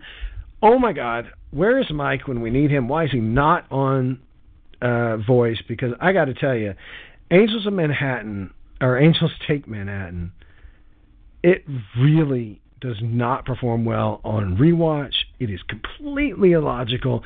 The ending makes no sense. It is horrible. Really, really quite horrible. It is only redeemed by the fact that there's obviously great location work. The cinematography is excellent in it. The acting is pretty good, I guess, in it. But still, the basic ending to the Amy and Roy story makes no sense. Nothing about it makes any sense whatsoever when you think about it. And therefore, it's just... it's hard to watch. To me, very subpar. This is much higher than it should be. I would put this, good Lord, maybe one of the 10 worst stories of all time because of how absolutely unsatisfying it is as an ending to a story arc. And I guess we stopped at what? Aztecs? I don't know that I would put the Aztecs... I understand why the Aztecs is where it is, because the Aztecs is often replayed. It's gotten some big replays on just regular television and or more or less basic cable in the United States on BBC America. So, do I understand why it's where it is? Yes. I do not like the Aztecs. I don't like the storyline. The basic conceit of it obviously makes no sense. It's not what later came to be true. This notion that, you can't change history, not one line. That is clearly not what the lesson of Doctor Who is. You can change history. That doesn't even stick around to the next season. And not only that, but there's the major, massive codicil to that of you can't change history, not one line, unless you're not on Earth, in which case you can change whatever the hell you want to. It makes no real sense. I'm glad. The thing that saves it, of course, is performances which are good when judged against other performances in the 1960s. I think some of them are really over the top when judged against modern standards. But luckily, Jacqueline Hill was herself a very forward-thinking actor. And so her performance manages to be subtle and modern in its approach, and therefore her acting against Hartnell turns out to be really good. But, the villains in this are very theatrical, very over the top. So you have to view it in terms of it, in terms of the 1960s. But I still think if the Marco Polo survived, there's no way the Aztecs would be viewed with quite as much favor as it is in this poll. So I would tend to switch the place of... I would put Aztecs way lower. I would put it below 50%. I've never understood, really, fandom's appreciation for it. I think it's just because it is basically the only historical which survives in its entirety. Isn't it? 'Cause it's a good companion one. I mean, Ian and Barbara have quite a lot to do in this one. I guess. You get Ian fighting and her using her knowledge of history. But then there's a lot of stuff, certainly from a feminist perspective, it's a horrible episode. I mean, there's that whole thing that Susan has to go through. That I forget what the name of the book is that she's given, but it's basically how to be a subservient wife, more or less. That's the title. Duties of a wife or something. Duties of a wife. Yeah, it's just ridiculously offensive from a modern standpoint. And at least you see the character chafing against that a little bit, but still, she doesn't chafe against it enough. What would be funny is if it were done with Donna. And, somebody said to Donna, here are the duties of a wife, and to see what she would react to that. That would be fabulous. But, Susan doesn't really do that much against it. So it comes across as, basically her not wanting to be a good student rather than being actually offended by the lesson that's trying to be taught. So there are a lot of things about it. The only thing that's really good about it is the Barbara-Doctor interaction, and yet what's wrong with it is that they're on the wrong sides of the argument. I mean, really, it should be that the Doctor is saying, is actively wanting to change history because he's the rebel, right? And he's the one that ran away from Time Lord Society, so he should be the one that's saying, oh yeah, we can change things. And then Barbara, as the history teacher, is saying, no, you can't because you're going to screw up my planet's history. Right? And instead, it's the complete opposite. Instead, you get this, liberal 1960s teacher being offended by, the mores of the Aztec Empire, and for her trying to change things, even though she studied, and apparently somewhat of an expert on the Aztec Empire, and she wants to change it. It doesn't make any sense when you really look at it. And I think a lot of the popularity of the thing comes from the fact that it is, again, the only real example of a historical that we have in full. And it's not as boring as, say, the parts of the Reign of Terror, that we have. So you get a sense that it must be a kind of good story, and there are enough little moments in it, like, the doctor falling in love because he gave somebody some hot chocolate. There's some little moments in it that are kind of cool. The very end of it, where the doctor is going to leave behind the keepsake from Kameka, but decides instead at the last moment to turn around and pick it up, so that you see actually he does have emotions, so it's a change in his character as we go through season 1. There are things about it that are cool, but the central conceit, I think, is just really off base. So I would not put it anywhere in this range at all. I think it is... I've never understood fandom's love of that story whatsoever. But anyway, good stuff that's going on, largely in this section, in terms of things that are improving, things that I obviously object to, seriously object to. Survival in Ghostlight, really? This high? Really? Especially Ghostlight. I mean, Ghostlight, anybody who puts Ghostlight this high is lying. That they understand what it's about. Or they're saying, or they're putting knowledge into it that they got from reading the novelization, or that later they came to understand because, there's a piece on the Ghostlight DVD where the author tries to desperately explain what was going on with the story. If you're just judging Ghostlight on what was on the air and you rate it this high, I can't understand how that's possible, because there's not enough on screen to understand what Ghostlight was about. There's really not. Is it Ace in a dinner jacket or a dinner suit that they like? That can't be enough. I refuse to believe that is enough for people to judge it this highly. I mean, on the basis of the evidence that's on screen in the original thing. No. I mean, there is no. It is a failed story because it simply and utterly fails to go from plot point A to plot point B to result C to conclusion D. It does not tell a story that makes any coherent sense whatsoever. And so how could it possibly be? It should be last. It really should be last. It is worse than Time in the Rani, because at least Time in the Rani actually does have a plot. You may not like the plot. You may not, think it's the greatest thing. You may not like the execution. You may not like Sylvester McCoy's performance. You may not like a lot of things about it.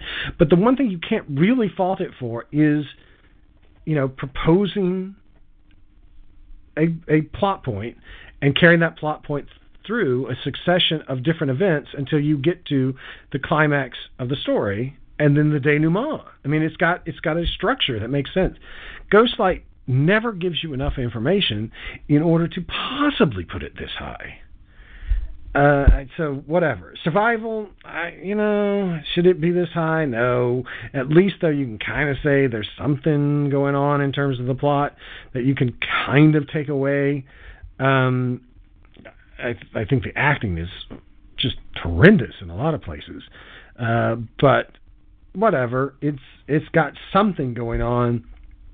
And I suppose people, look at it fondly because, it was the last episode of Doctor Who, so therefore they saw the ending a lot, and they formed an opinion, and they, carried that last little Andrew Cartmel written denouement around in their hearts for years and years and years, and maybe they just can't divorce themselves from the kind of mediocre performance of, what's going on. And, you got the dangling plot thread of what in the world happened to the Master after that.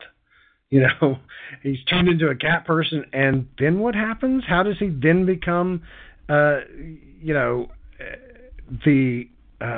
Master that you see in the TV movie, or the Master that's later on? The fact that no writer decided to tie up that loose end means that it wasn't a very good thing, really. I mean, it means that, and there was too much time that had passed by in order to pick up that thread. But I mean, when you're watching the episodes now concurrently, it's really hard to go from Survival to Doctor Who the TV movie and see the same villain in both of those and think, what the hell happened? I mean, it's such a weird thing to do to the Master, to turn him into feral beast. But again, this is what Anthony Ainley's Master was, and why that Master makes no sense. Throughout the 80s, it's always one plan after another that really just doesn't make any damn sense. You know, it's crazy. So I don't know why Survival is that high, but the rest of it, I think, kind of makes some sense, or shows some good progress, or has something interesting to look at. But for me, in this grouping, definitely Survival goes much lower. Definitely Angels Take Manhattan. To me, even though I would probably put Snowmen a little bit lower than where it is, because that is kind of doesn't make any sense at the end either. I never did really understand what Moffat was particularly up to in terms of the great intelligence, so who knows. But other things kind of good in this area, but it's a weird mix, this particular 20. Okay. Thank you for that analysis. That's great. Ian's just having some. If you've noticed Ian jumping about, he's got a massive thunderstorm in his area. I hope the audio didn't cut out. Didn't cut out for me at all. But I have a slight concern it might have just cut out for not all of that, but just perhaps a few seconds as he's bobbed in and out. And just for those people listening, I'm not ignoring the other people in the room. Rick Walls had to drop off audio. Thank you, Tattered Flag, for being with us. And Jeff has got some background noise at his. So I'll go next, and then hopefully Ian can come in.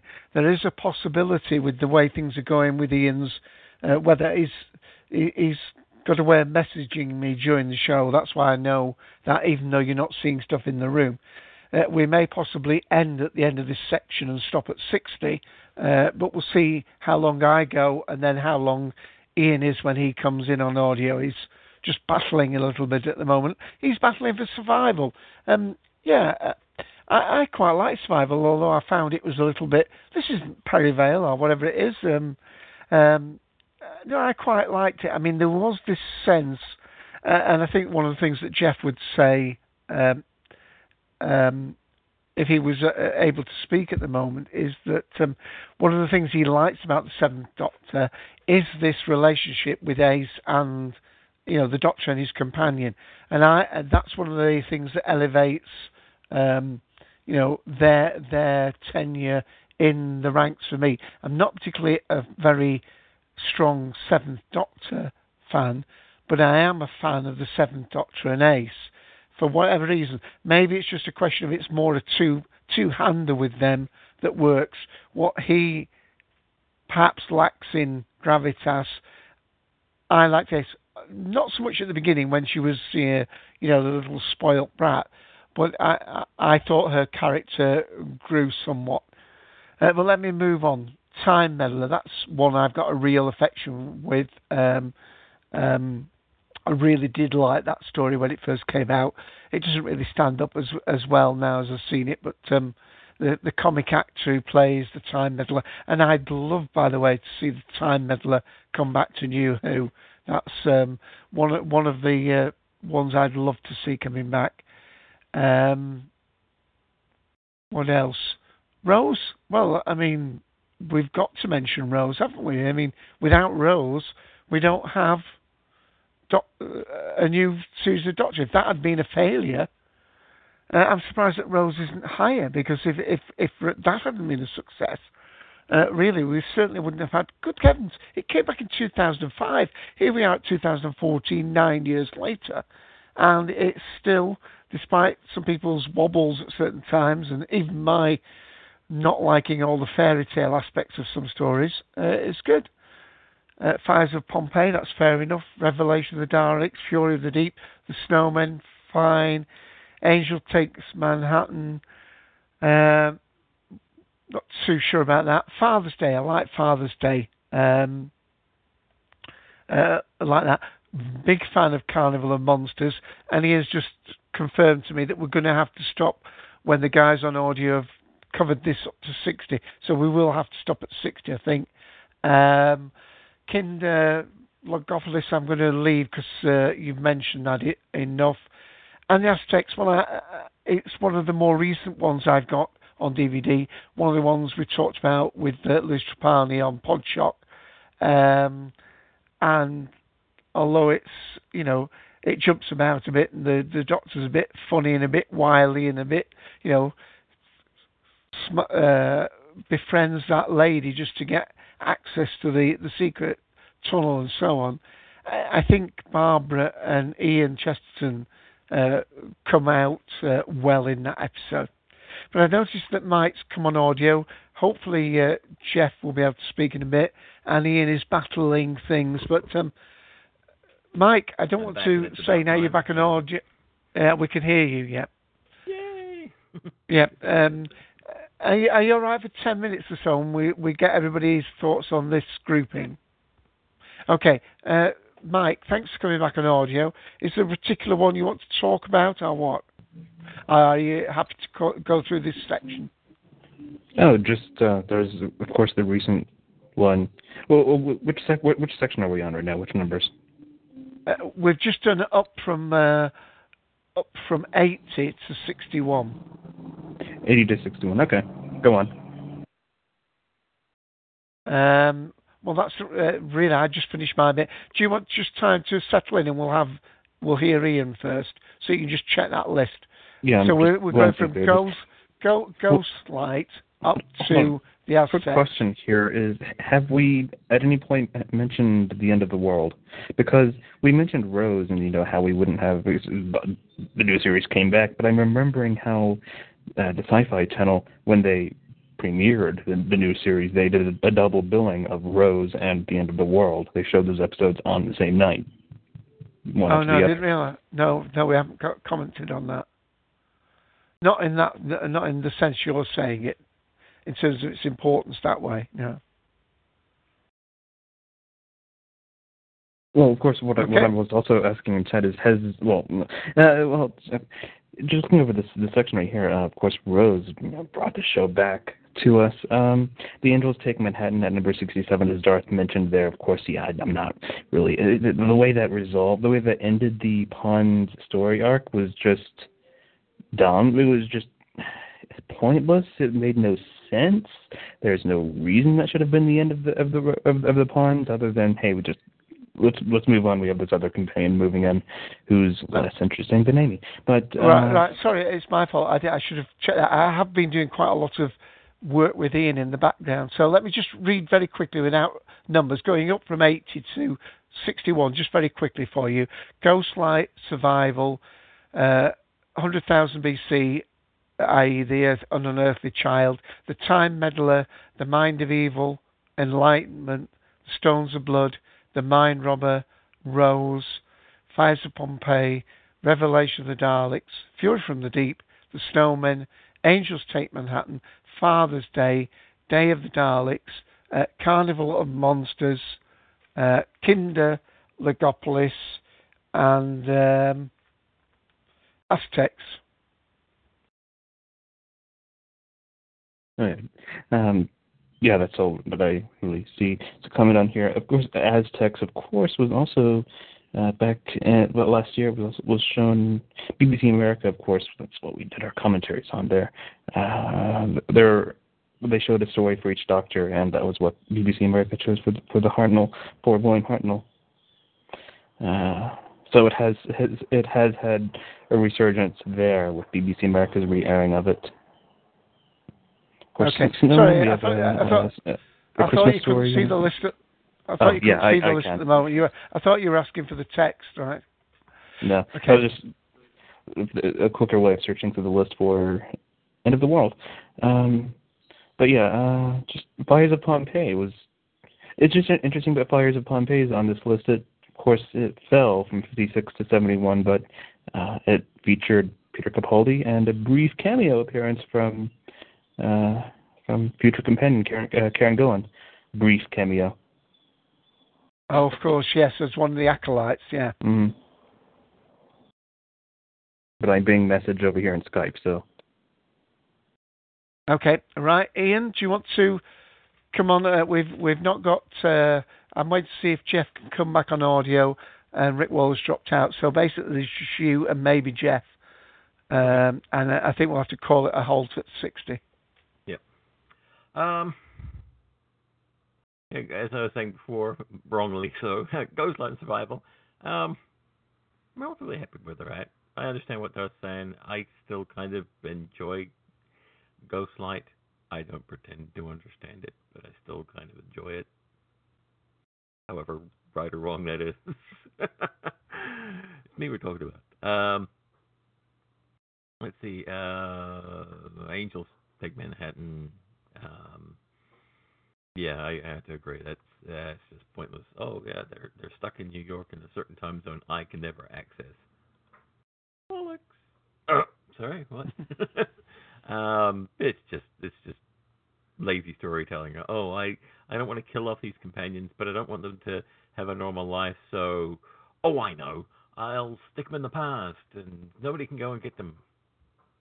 Yeah. Okay. I can never send them a letter and tell them to leave New York and meet up with me outside the environs of New York. Yeah. I mean, I've seen the additional scene that they were going to put on there. At least that would have been kind of cool. There was a scene where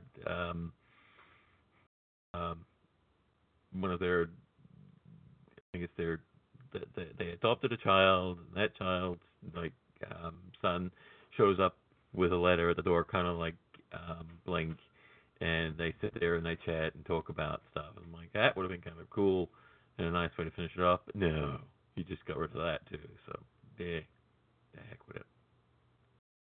Kinda and Snake Dance both scared out of me when I was a kid. So I don't even know where to place them, because I suppose it's doing its job. It does that, but was it Martin? Yeah. Was it Martin Clunes' ears that frightened you? It's something like that. Yeah. Well, he was pretty good. He was damn good, and him and Janet Fielding. Anybody possessed by them, Snake was just talk about hiding behind the couch. That was me with Kinda and Snake Dance. Oi. Powers of Home Pay, I'm perfectly happy with where that is. Karen Gillan. I'm terrible. Although it's odd it being there with Rose, but then again, it's not. Rose is not a strong story in my mind, but it's the first. Yeah, that's the point. It's it's very convenient that they've got he's carrying around anti-plastic. And it's just all you need to do is drop the file in, and that's it. But it has to be. It can't be too heavy because it's the first story. It's a way of bringing everybody back in. So I think its positioning is kind of like Logopolis. I'm happy with Logopolis for where it is. Is it a strong story? No. There's just too much unexplained crud in there. But I'm fond of it, so the positioning's fine by me. It's one of those things where an attachment makes things right. The Aztecs, I've actually seen that. I've seen the Aztecs. I can actually comment on that. That's not a bad story. I don't know if it's number 61, but there's some neat stuff in there.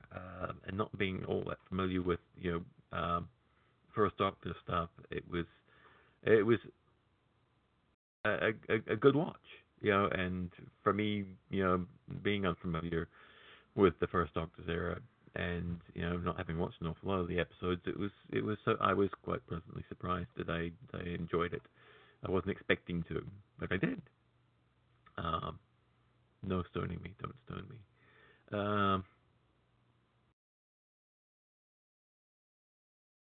The Snowman shouldn't be where it is, because although it's a proper appearance of Clara as opposed to a Dalek appearance of Clara. It's, I don't know, still too much on there that's unexplained and it just doesn't make that much sense. But then again, it's the Moffat era. What do you want?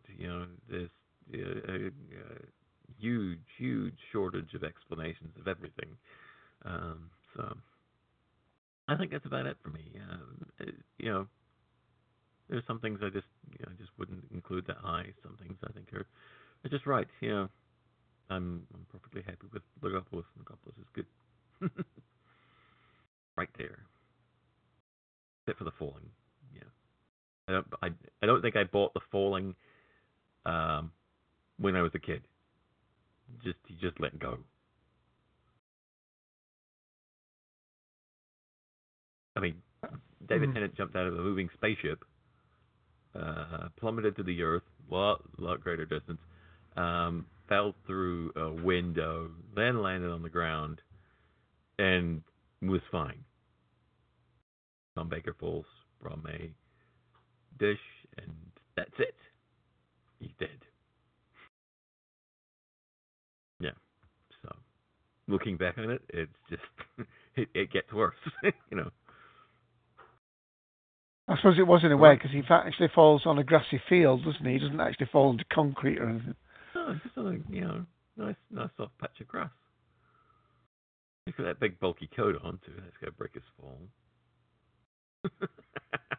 Terrible. Right, but that's it for me. Yeah, I think we're going to have to wrap up. Oh, go on, Dal. No, I was going to say, keep it brief. I never did really understand how the scarf stays with him, so that Davison can later unravel it. I don't, because he was hanging by the scarf, right? And then he has it on the ground, doesn't he? Or am I wrong? He tied it. Didn't he tie it to trip the master? And then he's actually, when he's hanging, he hangs from the. Oh, I don't know. I'm gonna have to watch it now. Something doesn't make sense. I know that. You're right. He does use the scarf to trip the master, but how he ends up with the scarf on the ground really doesn't make any sense. I don't think. It's one of those things too, where because Castrovalli is not produced after Logopoulos, there are a lot of continuity errors, and especially in terms of the costuming. And of course, we know famously, Peter Davison has a completely different kind of shoe on than Tom Baker did. But I think the bigger error is really the scarf. How he ends up with it, it doesn't make any sense. Yeah, okay, we got duties to check that out before next week, guys. Definitely. Okay, I think we're going to have to end. We've for those people listening to the recording, we've had some weather conditions affecting Ian, who's running the room, and it's thrown a few wobbles in during the course of the thing. But I think we've done a tremendous job getting through there. It means next week, hopefully third and final part on this Doctor Who magazine list from the magazine issue 474. Please do go out and buy it. We will have 60 to cover next week, but we've done quite a number today, so hopefully that is achievable. And I think, Ian, you'll need to take us out now, I think, while we still can before another thunderstorm hits you. Yep. Unfortunately, Jeff is as yet still unavailable. He's got a lot of background noise where he's at, so we may catch up with his thoughts next weekend. So it only leaves me to say thank you all for joining us. Sorry about all the technical difficulties and me being unavailable at certain times, but these things happen. All right, so until next week, it's goodbye from Mr. Dave AC. It's goodbye from Ian, the Sixth Doctor. Goodbye, everybody.